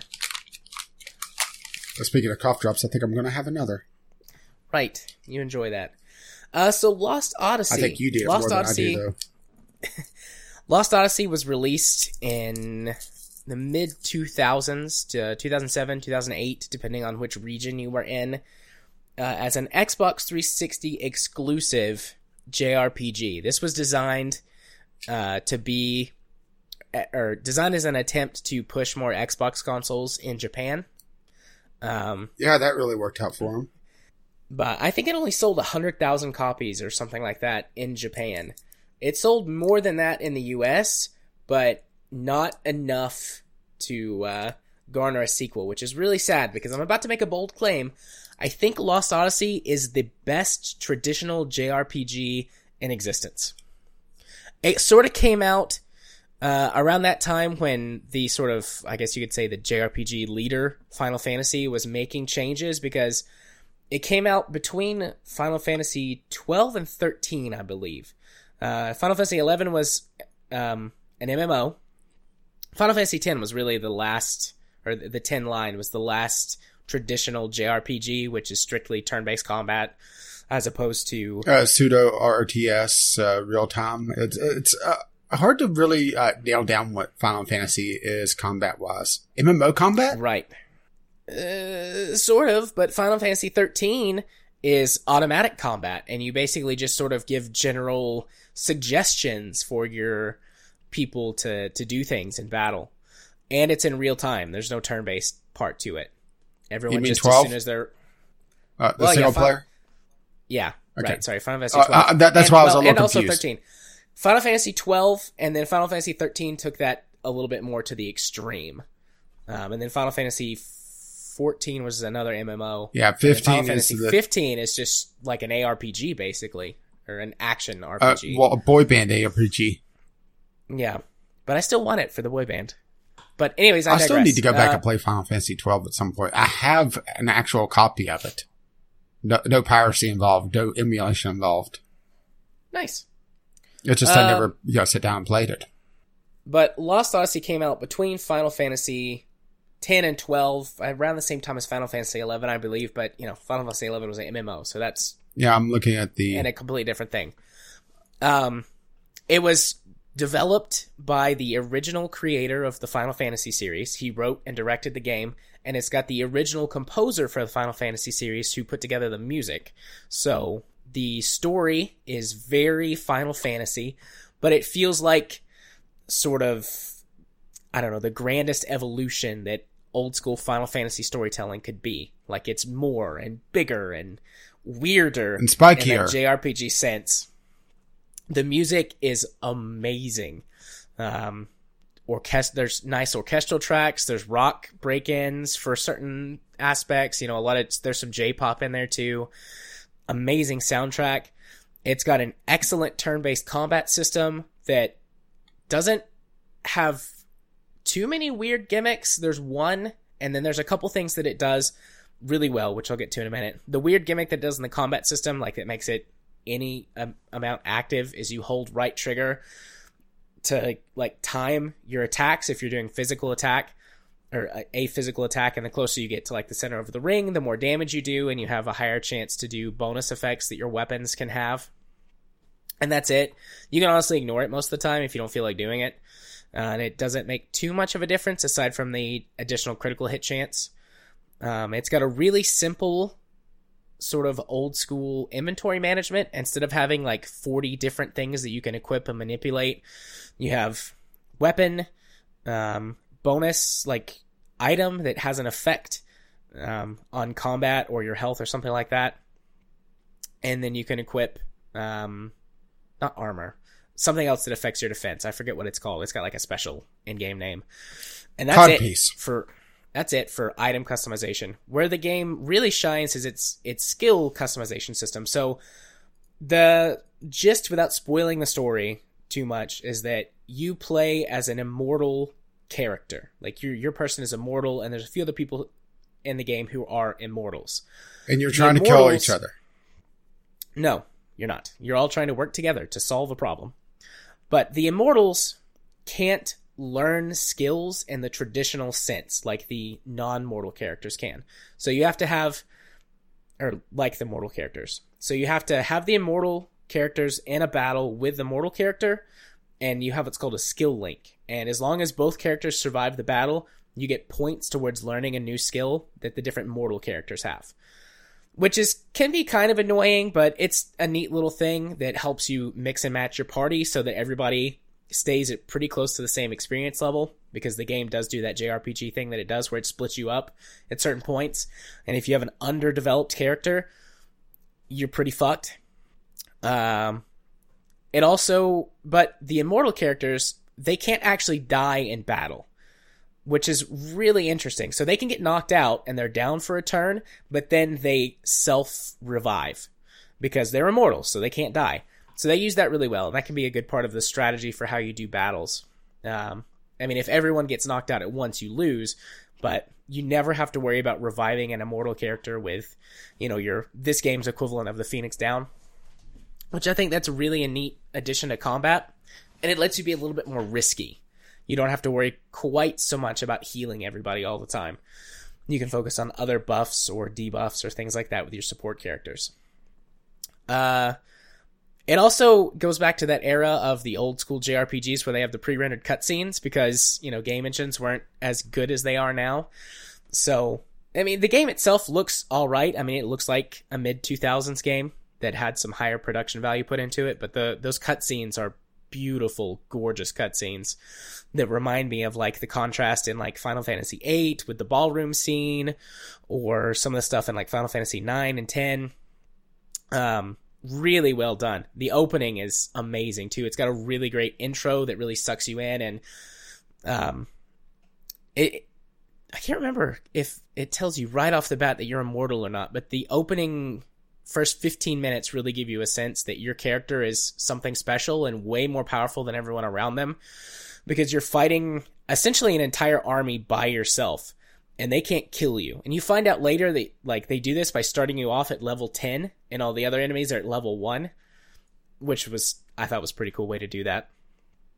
But great cutscenes, great story. The voice acting in English is a little bit rough. I mean, the best way to play these games is in Japanese with English subtitles, which this game has. And the original Klingon. Yes, but just for comparison, I did it and listened to some of the game with the English actors. And I mean, they're trying. Some of them are alright, some of them are not.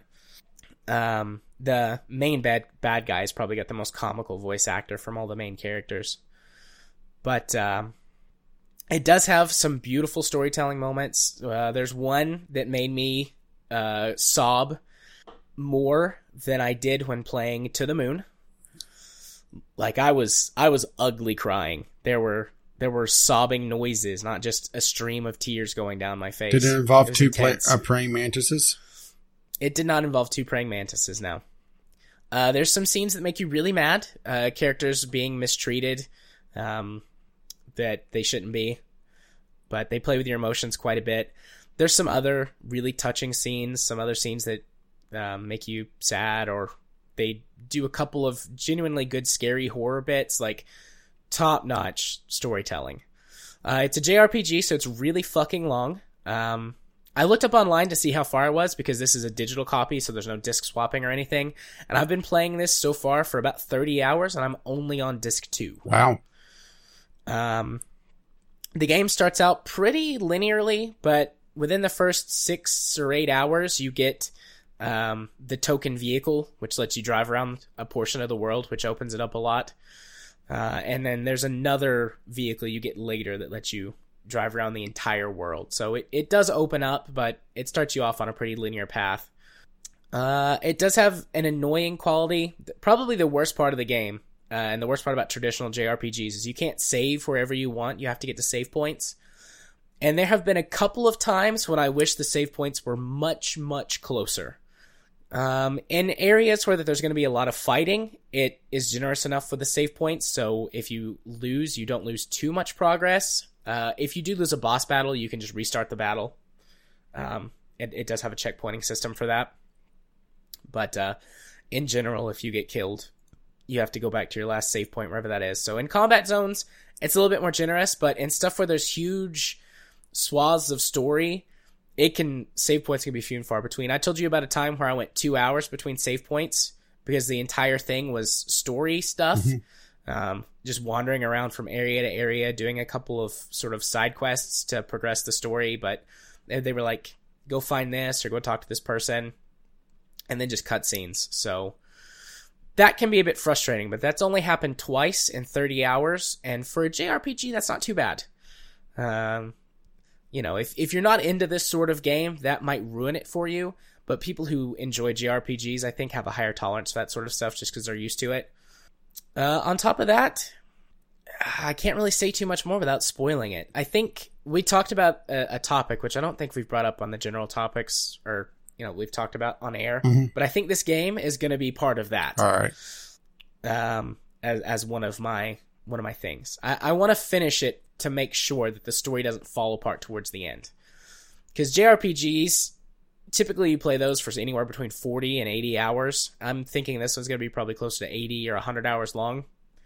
And if they really fuck it up at the end, then that can ruin that whole experience. So I want to get all the way through the game before I say yay or nay. But I really do think, based on both what I remember from playing this years ago, I played it when it first came out because of the trailer or the TV commercial they had for it is a really good commercial. You should go look that up on YouTube. The Lost Odyssey TV spot.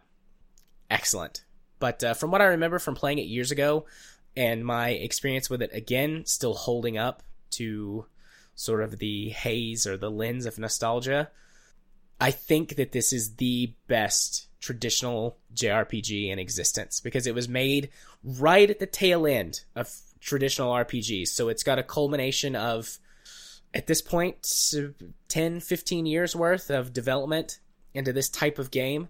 And it was sort of the swan song for the genre at the time. Really, really good. I think everybody should play it if you can get a copy. Unfortunately, there's no emulator for it on PC. Yeah, the 360 never really got an emulator, at least yet. There is work on it. Yeah. If you do have access to an Xbox One from somewhere, you can play it. Xbox One, this game is backwards compatible on it, and it's available from the digital marketplace. You can pick up a physical copy somewhere pretty cheap. This game has not maintained great value over the years in terms of, monetary wise. It's just sort of a weird, obscure thing. So you can pick up a copy really cheap on eBay. And if you have access to an Xbox 360 or an Xbox One, and you like this type of game, play it. You will enjoy it. It is an excellent JRPG. And that's about all I can say about it without just spoiling everything. All right, so should we quickly move along because we're running long? Yes, we are. Although, taking into account we bantered for a bit before we got to games. Probably hit 90 to 100 minutes for game talk. But yeah, we can quickly move along. Yeah, let's mosey to, pitch a game? Yeah, let's do pitch a game. You go first and you give me a chance to drink some water and rest my voice. And just hack up your lung. So, yeah, I have a lot of various choices on my game list, and I had one that kind of stood out to me.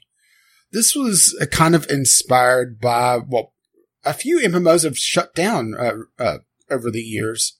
I want another superhero game, but a more sandboxy open world, sort of how City of Heroes was. I never got to play City of Heroes, but there's been a lot of that ilk that's kind of just fallen by the wayside, and we don't really see superhero games outside of just licensed games. What I want is create a superhero game with a fictional city, sandbox, for the most part. You could have your story moments as well. But my idea about it is you start off as a low-level hero, a very underpowered hero. And as you go around doing good, you slowly build up your power and build out your power set. And I want to lovingly steal the Nemesis system. So as you defeat villains, very cheesy villains. Let's go complete camp with this, which I'm sure just sold this to you, right? Oh, I was already sold before then. I actually played City of Heroes. I really enjoyed it. Yeah, so, full camp is a possibility. Have it where, it can be serious, but you could also have your campy hero and powers as well. But as you defeat villains, it's a sort of a reverse Nemesis system where instead of, dying to, become a Nemesis, or seeing them power up, you're the Nemesis to all of them. So you're seeing them try to improve and them infighting to try to become your rival. With various story missions as well, which your rival at the time shows up and tries to destroy the city and that sort of thing.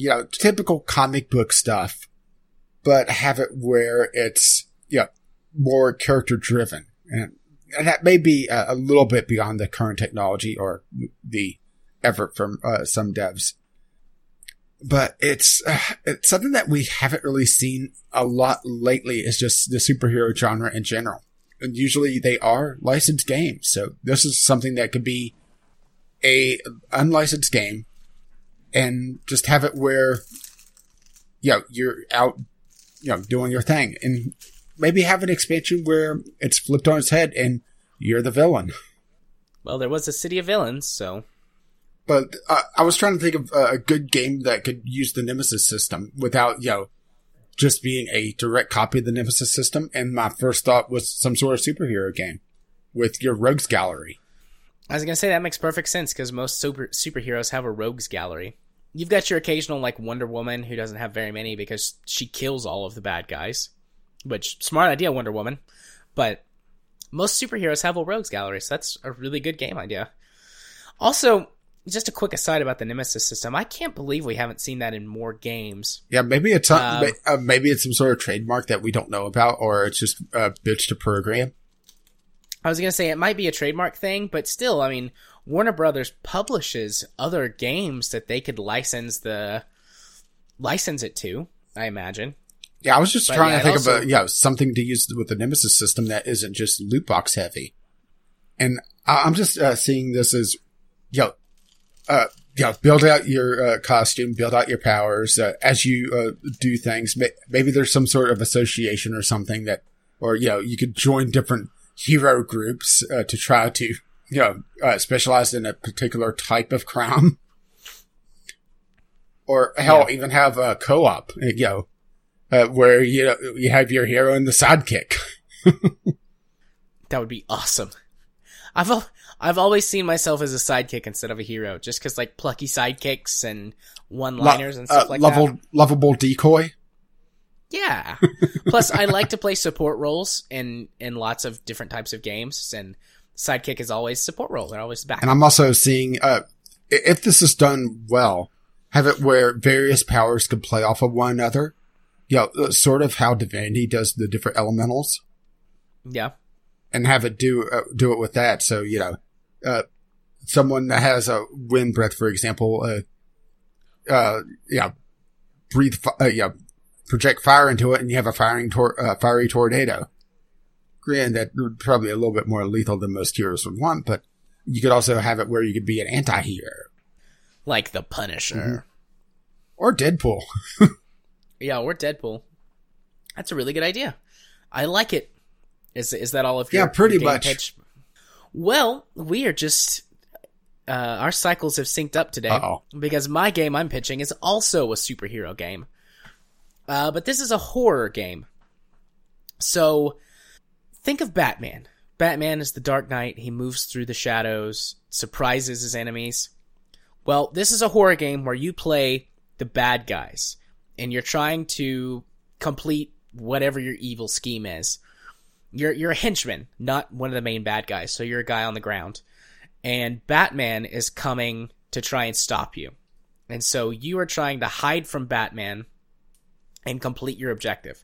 And he's sneaking around through vents, sneaking up on your fellow henchmen and, beating them up, taking them down, that sort of thing. Did you ever look at the multiplayer for Batman Arkham Origins?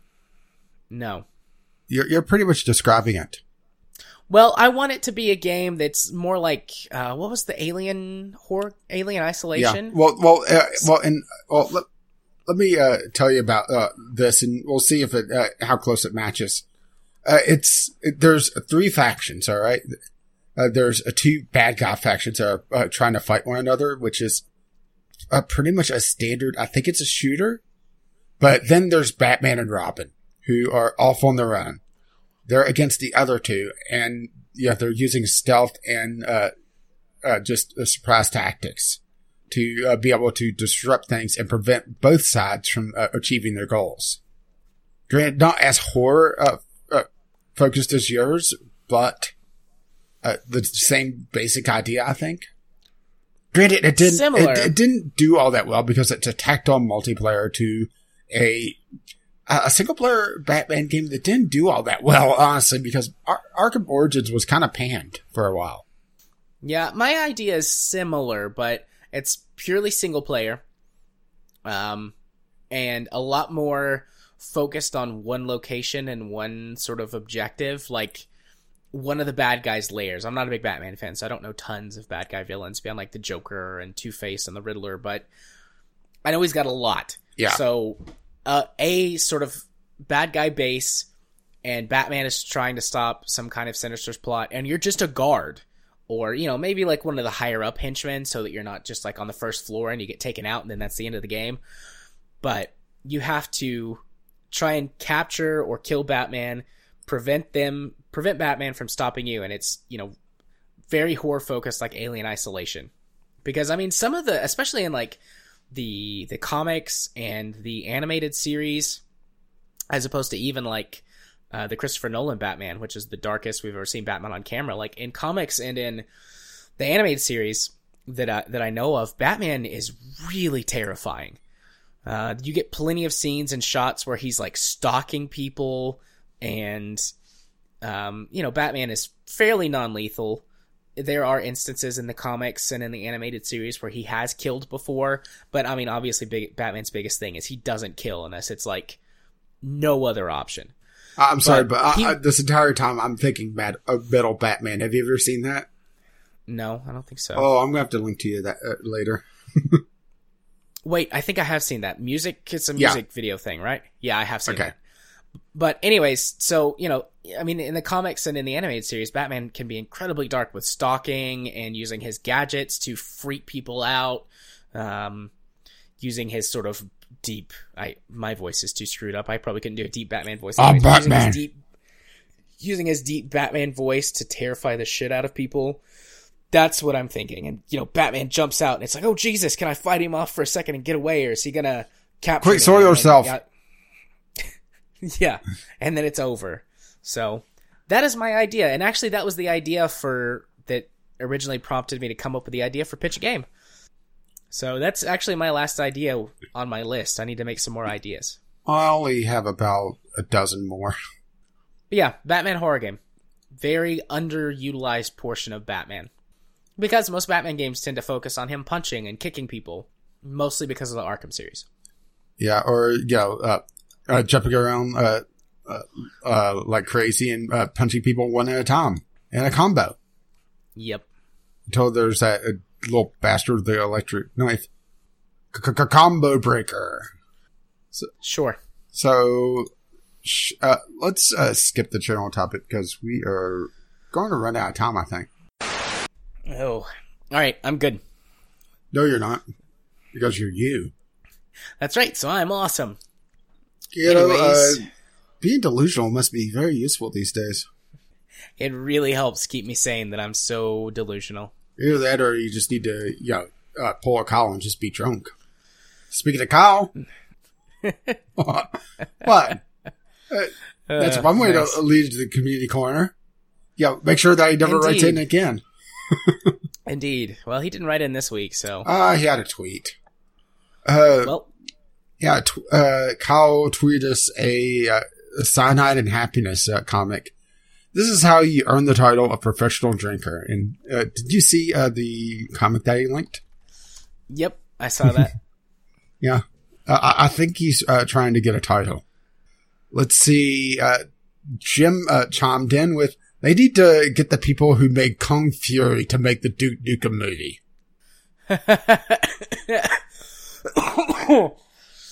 Oh, that's good. That's good. And that's what happens when I laugh. Although I'll be editing that out so I don't ear rape people, but... What? Coughing. You got the ear rape. And no, it wasn't good for me. Let's see, Ghost Shark. Taking votes on the first story game I want to stream for when I have time to do so. I think this the poll is actually closed by now, but I wanted to cover it anyway. You got a 50-50 between something else, as in, something that wasn't on his list, and I think Minecraft story mode. So, better luck next time, Ghost Shark, right? Nice. That's a good reminder for me to talk about streams later when I talk about stuff on my channel. And let's see. And Chemist chimed in. This was a couple weeks ago, but we ended up skipping the community corner last week because we had a hard cutoff like we do this week and did a very cut down show. Chemist, remember me struggling with Area? Well, here's me beating Noctura, something, Melody, and Area all in the same run. Just under 90 minutes with Crypto the Necrodancer. I need to play that at some point. He sent it to me for Christmas last year. and I downloaded it. I just never loaded it up, which tends to be a problem with me for games because I'll, intend to play it, and I tend to play a lot of games. Indeed. That was all the tweets. And if you were to tweet us, VGL Podcast on the Twitter, or if you wish to scare the hell out of the malls that have been infesting our mailbag, VGL Podcast at gmail.com. Awesome. See, I remembered it this time. Well done. Alrighty. So, time to do the doobly-doo over on Discovery Q. Oh, that's Go for the terrible. theme song. Even by your standards. And I got one pretty much right away. Since we were talking JRPGs earlier, I got Final Fantasy XII, The Zodiac Age. This is one I have no idea how good it is because... Did they release that on PC? Yep. Did it get port? Oh, I actually quite enjoyed Final Fantasy XII. Yeah, for some reason the title is... There we go. Now the title copied. It is running de novo, so that's a strike against it if you care about that sort of thing. It's running 60 FPS though. It looks like it's a pretty decent remaster. There's, of course, some people disliking it, but it's Final Fantasy 12. I don't really know a lot about 12 because I haven't played the original game. But, this is something I'll probably get at some point. Final Fantasy XII is, I think, a good introduction to modern Final Fantasy if you've never played a JRPG before. It has a mix of traditional elements and modern elements. There's still a good chunk of the turn-based combat system. It's not 100% automated like it is in 13 and beyond. But it's simplified compared to previous Final Fantasy games, so new players could get into it. It also has a lot less random battles because it's the first Final Fantasy game where you could see the enemies on the map, and for the most part, you could avoid combat if you wanted to. There were certain areas that had random monster instances, but in general, you saw all the enemies on the map. So, it's a good introduction. And it's not the best Final Fantasy game. I know it does have a very slow worst. start. That's why I just never got into it. Yeah. But it, could be... it's going to be something I'm going to play at some point. Maybe I'll just have to load it up on the emulator instead of digging out my copy, but... Yeah, that's true. You can emulate the original PS2 release for free. So, Yarg! So, do you have that'd be one? a good place to check it out. No, so far not. Oh, yet. I got another one. I got distracted talking about Final Fantasy. I've only looked at 2 games. Well, this is my second game. Freeman Guerrilla Warfare. This is a mixture of a strategy game and first-person shooter. This has been done a few times. This is an early access game, and it looks like it has some people complaining about lack of content. So, but FPS. It says sandbox strategy. I'm assuming this is RTS though, based on it being a first-person shooter. Looks interesting though. Yeah, it popped up on mine too just now after I finished coughing.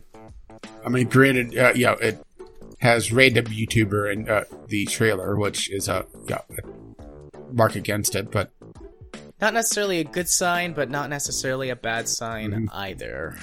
At least I think that's some sort of YouTuber That's just become sort of an industry trend. that needs to burn in hell. It's not my favorite, but, if I had to pick random YouTuber or streamer advertising your game versus, say, microtransactions, I'd pick YouTuber every time. True. I mean, it doesn't look too bad overall. All right, let's see. How long is it going to be in early access? See, 6 main areas. They're working on day-night cycle, which could be interesting. Unique squads. They're planning on staying in early access at least till the end of the year, so plenty of time to cook. That's actually encouraging to see them spend that long. And my third game is another one. Do you have one? Maybe. Yeah, this looks good.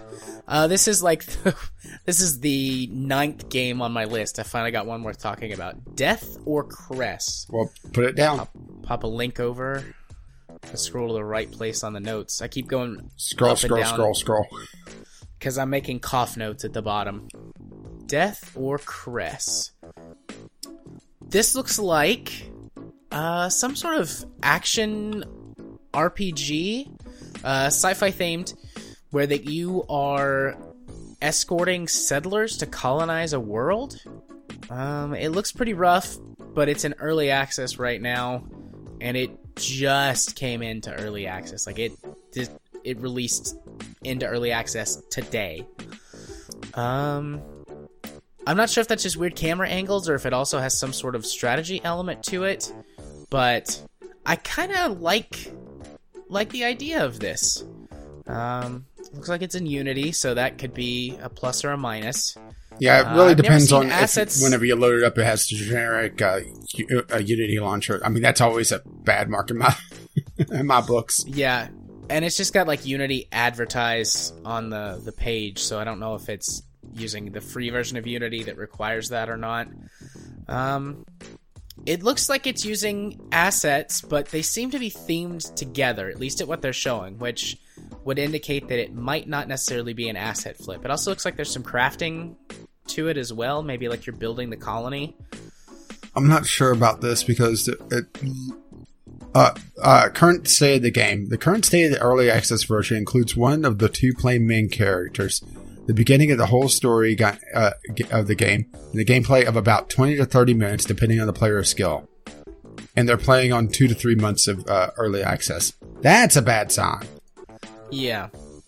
We'll see. I like the look of it, and this will be something that I watch just because I'm a sucker for sci-fi and a sucker for survival crafting type stuff. So let's be perfectly honest. You're just a sucker. Depends on what I'm sucking. Oh, my. Oh, thanks. You put the title up there for me. I was going to come back and do that. I got my third game out of 3, so I'm 3 for 3 right now. We Were Here 2. This is a sequel to, or is this a sequel or a reimagining of the original We Were Here, which is a free-to-play cooperative game. This is asymmetric co-op, as in, the original has one guy that's out exploring the mansion and the other one that is trapped in a pseudo library that's able to search through the books and look at the different maps to try to help the person that's out in the mansion solve the puzzles. And this is a refinement and expansion on that game. And We Were Here is actually on our co-op list, so this is going to be one to keep an eye on. See how it does, because it's not in early access. It's a full release right now. Alright, but there's some mixed results. There's some people that don't like it. There's some that do. I need to do some more research on this one. But it looks fucking beautiful, doesn't it? Very artistic, huh? Yeah. I'm not sure what to really call that art style. Well, I mean, it's obviously gothic, yeah, but it's got sort of an airbrushed cartoon look to it, but it's not like cell shaded. Well, it's very dark and brooding, I think, is what really comes off. Yeah, I think that this might just be like the lighting that they've chosen to use, because it looks, for lack of a better word, standard. Yeah, but the lighting is maybe maybe it is the lighting. Because that's something that a lot of games kind of negate, or not really negate's not the proper word. Kind of neglect? Well, I was going to say overlook, but neglect. It's just, how much lighting could really make a game look a lot better, even if it's not exactly a graphical powerhouse. So, We Were Here too. And yeah, that's going to be one, I think, for us to play at some point. I'd be down. You have another one? Yep, I've got one. Another Lost Phone. This is the sequel to A Lost Phone. If you're not familiar with that, you, in the game, you find a phone that is someone else's that they've left, and it's unlocked, and you can go into it, and you can explore all of their apps, their messages, social media, work-related stuff. And there's a lot of things that you can do with it. For example, you can choose to respond to messages and emails that you get. You can try and, if I remember correctly from the first game, you can try and find the person to get their phone back to them. You can screw with them. It's sort of more of an experiential type game. There's not a ton of gameplay to it, aside from just like seeing what you can do whenever you respond to characters or whatever, but it's really interesting to try and figure out the type of person that they've created in here. It's just a fun little experiential game, It's not very expensive either. It's only $3. You can get both of them, the first and the second one, for $5. But the first one was a cute, fun game, and supposedly this one has more interaction than the first one. So that would be nice. Make it a little bit more of a game and a little bit less of just I don't know, like a mobile walking simulator, I guess. It's an experience. Yeah. So yeah. Well, I picked up another one. So, real quick, that was the last game on my list. Do you want me to start another list? How do you feel? Because you have two. And I'm only about halfway through my queue, and I got a good queue this week. Okay, I'll start another queue. Okay, my next one is Total War Saga: Thrones of Britannia. This is a Total War game, and I really like the Total War games. It's just I don't have the CPU to really play any of the modern ones. And this is a historical, all of them have been historical, but this is a more focused about early Britain.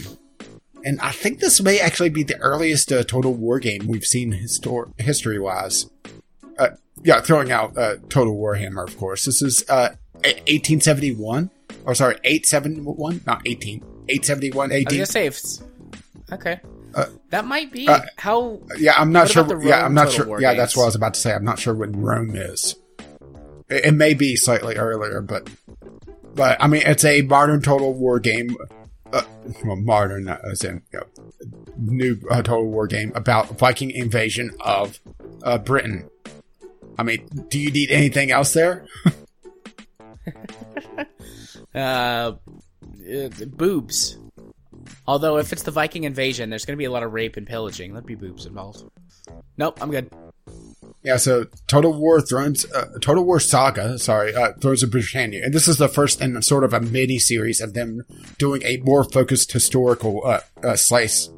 Granted, Rome and, a Shogun, they are typically a slice of history, but this is a more focused on a particular point. And this is just, Britain fighting off the invading Vikings. And I got another one immediately. I got Keep going. Okay, so how do you feel about sandbox vehicle builders? I love sandbox. How about trail makers?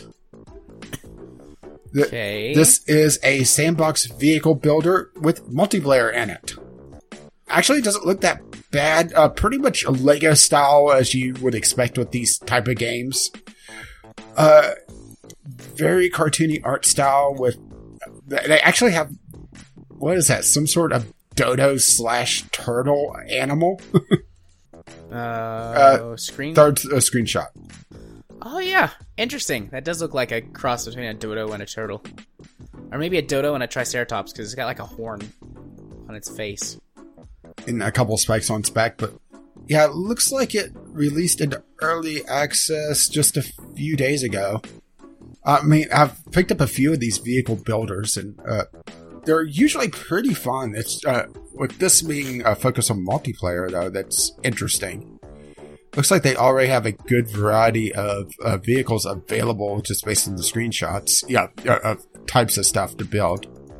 Which that's really the bread and butter of these games. It's just what you can build. But it's also going to be down to, just how much effort you're going to put into making your own content, because this looks like it's going to be sandbox, at least for the time being. I'm reading through the early access blurb. Let's see. They want to release the 1.0 sometime this year. With some sort of adventure mode as well. So that's actually promising. So there'll be some sort of content. I mean, it's one to keep an eye on. Indeed. I got one. I went through an entire second list, and I'm halfway through a third list, and I finally got another one. Salem Witch Trial Murder Mystery. This looks like a choose-your-own-adventure game set during the Salem Witch Trials. It says that you're trying to investigate, and discover the secrets of what happened to a family who is murdered by who they think is a witch. Well, they could just try to build a bridge out of her. So, I am getting a ton of hidden object and horror games. And I don't like either of those, so I just keep hitting skip. Yeah, what did you do to get hidden object? No clue. Maybe The Wolf Among Us triggered that, and because I've, Discovery queued many, many, many more games than you have, because at one point I had Discovery queued every single game that's on Steam. It's just like, hidden object. That's like in the same ballpark, right? Here you go. Okay, so I got another one. This one has some mixed reviews, but what the hell. Pixel Shopkeeper. This is a shop management game with some inventory puzzle management thrown in for good measure. Interesting, pixel art style. The inventory management, I think, is going to be what really makes or breaks it, though, because it's backpack Tetris, for lack of a better term. Diablo-style backpack Tetris. So it's trying to fit everything you can into your backpack to take back to your shop to sell. Interesting, to say the least. Look at that. It really depends on just how much meat there is on the bones. Granted, it's not a very expensive game. Yeah, it doesn't look bad, but it doesn't necessarily look like something I'd be interested in. I mean, it's not very expensive either, so... Yeah. Let's see, what else? Looks like this is their only game on Steam. I got one. Murder Most Misfortunate. This is a murder mystery visual novel style game where you play a detective who's trying to solve a murder at a dinner party. Why does that sound familiar? At a mansion. It says you own it. Probably a key mailer thing. Okay. Yeah, I was about to say, there's something very familiar about this game. Is that a bad sign? It's like, well, this sounds very familiar. It's because you own it, you idiot. Oh, I got one. I got another one that looks good. Gears of Eden. It's an indie space adventure game where you are some sort of rover type vehicle on a moon or another planet, and you're trying to figure out what happened. Looks like there's some RPG or inventory management or some kind of survival. Well, I'm still on my original Discovery queue, and I have another one. Gathercraft, yes. How much is this? Oh, coming soon. Okay, I have Candleman, The Complete Journey. This looks like a 3D sort of puzzle platformer where you are a sentient candle trying to bring light to the darkness. This was a Greenlight game, so it's not a Steam Direct game. It looks interesting. It really depends on, just how well they play the theme, because they talk about despite only being able to burn for 10 seconds. So how do they get around that? Magic. Well, it's a walking candle, so. But I do like, I'm looking at the trailer, and as you progress through the world, it kind of evolves and sometimes blooms to life, or you see things pop up. It's interesting. All right, that's the end of my third queue. I'm not going to start another one because I've got 4 games now. 5. Yeah, it only took you that many. Well, I had several shit queues this week.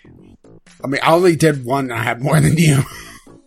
Yeah. And I can't even say that. It's just me being with low standards. But what the hell? Let's do one more. Atmosphere, or Atmosphere, it is a puzzle. I guess platform would be the proper term for this, where you're trying to essentially just get to the end of the level, and you are a ball that's trying to just avoid various traps and go across uncertain paths. It's an interesting looking puzzle platformer, I guess is the best term for it. There's just something about the way the camera looks, though. It has sort of that tilt shift to it that makes it look a little off. You know what I'm talking about? Yeah. You see what I'm talking about with it? Maybe slightly. Tilt shifting tends to make things look like models. Yeah, that's what I was talking about. There's just something about how the camera looks that makes it look like it's not just a ball rolling around, but toyish almost. Yeah, maybe a little bit. I don't think I see it quite as much as you do, but maybe a little. Yeah, it's interesting at least. And considering, this is a genre that's really become popular on Steam since Steam Direct, because this is an easy type of game to build. But this is one that actually put some effort into it. Yeah. And it looks like Yeah, you're trying to get, either save or get home to your female ball. So this reminds me a lot of Marble Blast Ultra if Marble Blast had a medieval theme. Like, I know I've seen other games like this since then, but this one really strikes me the most as the old Marble Blast game. I mean, it doesn't look bad. It's definitely not for everyone. It's pretty cheap. Yeah, I mean, it's on sale right now. I think it just came out, so it's on a release sale for $2.39. I mean, that's fucking cheap. Yeah. Do you have any more? No, was that was my last one in the queue. That came up very last. It's like, that actually doesn't look bad. You had 8. So you had 2/3 of your games were good. Yeah, and I threw out a couple that were decent, but they were horror, so that pretty much disqualifies them immediately. I had one that was a roguelite VR game, so yeah. And I could hear Jim's like, I could hear him typing, roguelite VR. I only had a 15% success rate with 5 games out of 3 queues. Well, Q was very good to me this week. Mine was awful. I probably had 15 or 20 hidden object games. How many just Steam Direct trash? A few. More than a few. Some of them were sequels to hidden object games I've seen before, so probably not Steam Direct, but a lot of them were like, this looks terrible. Or mobile ports. There's a ton of hidden object games on mobile. Yeah, I did get a mobile port, and I just skipped right past it. Yeah, I didn't need that in my life. I get enough of that. Indeed. So, part of the podcast where you go first? Yippers. I'm going to take a quick swig of my hot tea. Hope it's not too hot. Which is now more like lukewarm, but it's better than cold for my throat, so. Anyways, coming up on my channel this week, specifically in the week leading up to the podcast, because I was sick, I haven't done any video production or editing, so the last little spurt of Kerbalcast, the Kerbalcast archive that I have done so far will be up. But otherwise, there's nothing else on my channel this week. I'm hoping to record some tutorial stuff for Elite. I was going to do that because there was one of the weekly community goals was a mining one. And I was like, oh, this will be perfect to do some tutorial stuff. And then I got sick and sat in my recliner and played Civ for like 40 hours this week. So, I mean, it's not terrible, but I didn't get to record anything. Hopefully that will be rectified, and shortly after the release of the podcast, you will see the first video on my Elite tutorial series. Otherwise, just more Kerbalcast archive that I keep putting up. And I've got some other stuff that I've got rolling around in my head, like always, but no promises on anything. I pretty much just do YouTube for fun, and that's doubly now since next week? It's towards the end of the month. Okay. But coming up soon, anyone who doesn't meet their new requirements can no longer monetize videos at all. Yeah, they moved the goalposts quite a bit. You have to have 1,000 subscribers and just under 250,000 minutes watched in the last 12 months. And they haven't said that if you have to maintain that or not. If you have to maintain that, that's a hell of a cutoff because, that's a lot of hours. Yeah. And both of us are on the lower end of that, but there are a lot of sort of niche channels that have less than 1,000 subscribers. Well, it's not just that. There's people that have more than 1,000 subscribers, but they don't have the minutes. Or vice versa, because there's a lot of tech channels out there that do tutorials that get the minutes, but people don't subscribe to them because they're there for a very particular tutorial and they're doing a lot of niche stuff.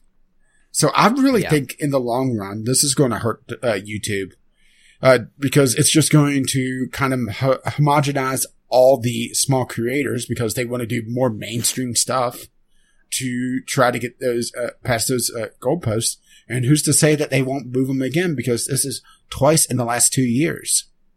Yep. And the fact that they didn't grandfather in people that have been monetized for, let's say, close to a decade, like I have, or at least, been available to. Fuckers. Yep. But, if you want to find my stuff on the YouTubes, get me closer to the minutes watched and the subscriber limit, or subscriber count, you can do so by searching for Gaming Psychologist.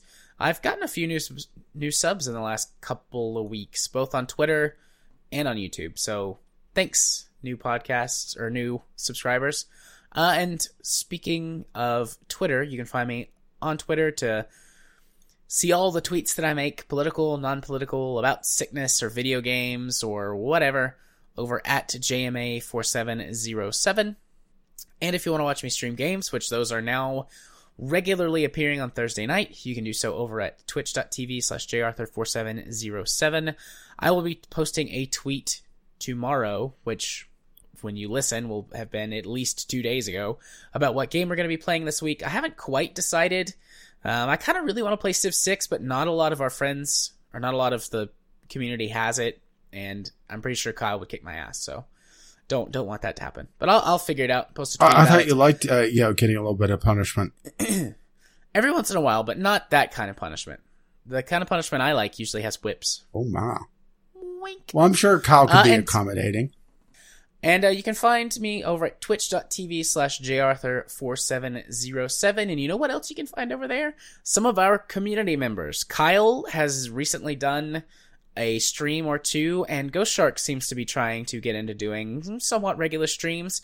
And you can find them hosted over on twitch.tv/jarthur4707, which is sort of the official, unofficial VGL podcast Twitch channel. There's also a couple of people a couple of other people who are auto-hosted. Left Stick Down is on the list. We are talking about, well, I have been talking with him, the guys over Left Stick Down, about doing some kind of crossover thing. Again? No, that was 1P versus 2P. I forgot which one it was. I still feel bad about that because he had a very terrible internet connection. So I would start talking whenever there was this long pause, and he was still talking. Yeah. I'm going to talk to them and try and set something else again with them too, but they haven't been posting regular podcasts. Yeah, they've been very intermittent. But still, I'm going to try and set up some more collab stuff this year. We did a couple things last year, and cross-pollination is always good. And also building our own community is good. If you want to be a Twitch streamer, and you want the official VGL Twitch stream to host you, let me know. You can send me stuff on Twitter or on our Discord channel, or send an email to the podcast. Yeah, I've been thinking about doing a Twitch stream myself, especially with YouTube showing me out. Granted, I think I'm going to be waiting a while. I definitely want to get at least a second monitor for it, to be able to monitor things. I mean, I could, in theory, do it right now with my phone, but that seems a little bit cumbersome. Well, I'm not going to do face cam because I absolutely hate face cam. Yeah. Well, if you do, I'll auto-host you. Yeah, and stop hitting your mic. I didn't hit my mic. I heard the squealing of the damned. That just might be my voice. But I definitely did not hit my mic that time. Anyways, if you want to be my friend on Steam, you can do so by sending a friend request to jarthur4707. I accept all friend requests and love to talk to our lovely, lovely podcast listeners. So you've wished to let them know exactly what episode of the podcast you're coming from. The password for this week is Starman. Starman. Right, you get the reference now, don't you? I do. I do. I heard that moment of Starman. What the hell? Oh. And for those who don't know, look up Talking Heavy. Yep. So my channel, I skipped a day on a Civ 5 just because I wasn't feeling very well, and my sleep schedule's been absolutely screwed, and honestly not getting many views. As a matter of fact, the only person that's watching, I think, is Kyle. And probably, tearing his hair out. It's like, you're doing it wrong! Even though he tells me that there's no such way to do it wrong. I bet I'm finding a way. But my Inca gameplay will be returning towards the end of the week, hopefully. I mean, I still need to sit down and play it because, but Civ does take a lot of time to be able to set up and record. I'm playing on Prince difficulty, but I also have one of the AI mods installed, so it's actually a lot tougher than you would think. Let's see. RimWorld is holding steady. That's going to be my primary concern about getting recorded, though, over Civ, because I actually have views there. So Netherwallop is going to be continuing. We've got our defenses set up, and we had the great emu chase. Okay. Yeah, there was an emu in our base, and yeah, we can't let that transgression stand. We had to destroy the emu. Turns out emus can run fucking fast. Thankfully, it wasn't hostile. More panicked and started running away, but we, had several people chasing. Oh, a ghost shark showed up for the colony. And he's a nudist. And he's a woman. Okay. Trying to remember anything else about his character, but that was about it. Matter of fact, I was having trouble recruiting Ghost Shark until I stripped him down. And then turns out, he kind of liked it. It's like, oh, these are my people. So if you wish to join the colony, you can do so by just dropping me a line over on Gaming with Caffeine Rage. Divinity is still in the planning stages of coming back, but with Jared constantly having the plague and us having to have business meetings about 100, that's been on the back burner for quite a while. And the Sunday Sampler should be back this week. Last week, let's put it this way. The 3 games that I played that weren't mobile were all games that I tried playing for the Sunday Sampler. That ought to tell you the quality I had. Those were the good ones. So yeah, I'll try to get the Sunday Sampler this week. I need to get the evergreen content that I have planned out for it in case I have another week like I did last week. But, it takes more planning and more time. And actually figuring out how I want to handle it. But you can find all that over at Gaming with Caffeine Rage on the YouTubes, or see me tweet somewhat randomly about who knows what on the Twitter, Gaming with CR. And speaking of the Twitters, you can also find the podcast's official Twitter, VGL Podcast, on Twitter, or just email us. Once again, it's vglpodcast@gmail.com with your letters, voicemails, and gaming-related topics or questions, or, we also need to get stuff for 100, so, send that in. If you still help pay for this absolute madness, you can do so over on Patreon, patreon.com/VGLpodcast. Our supporters and patrons are greatly, greatly appreciated, and they did help provide us with our Podbean account, vglpodcast.podbean.com, which hosts our RSS feed and the show notes. Or you can find us on iTunes, Google Play, Stitcher, or wherever Jared shoved us. Most likely in his butt. Well, he did get the KOI out, so has to use it somewhere, right? Our intro and outro music is On the Ground by Kevin McLeod. You can find his work at Computech.com. And Doobly Doo for the Discovery Queue can be found, same artist, same website. And, as always, as his lovely music starts to roll across my voice. Bye-bye now. You're starting to get that smoker's cough. I am. I am indeed. Anyways, bye-bye. Bye.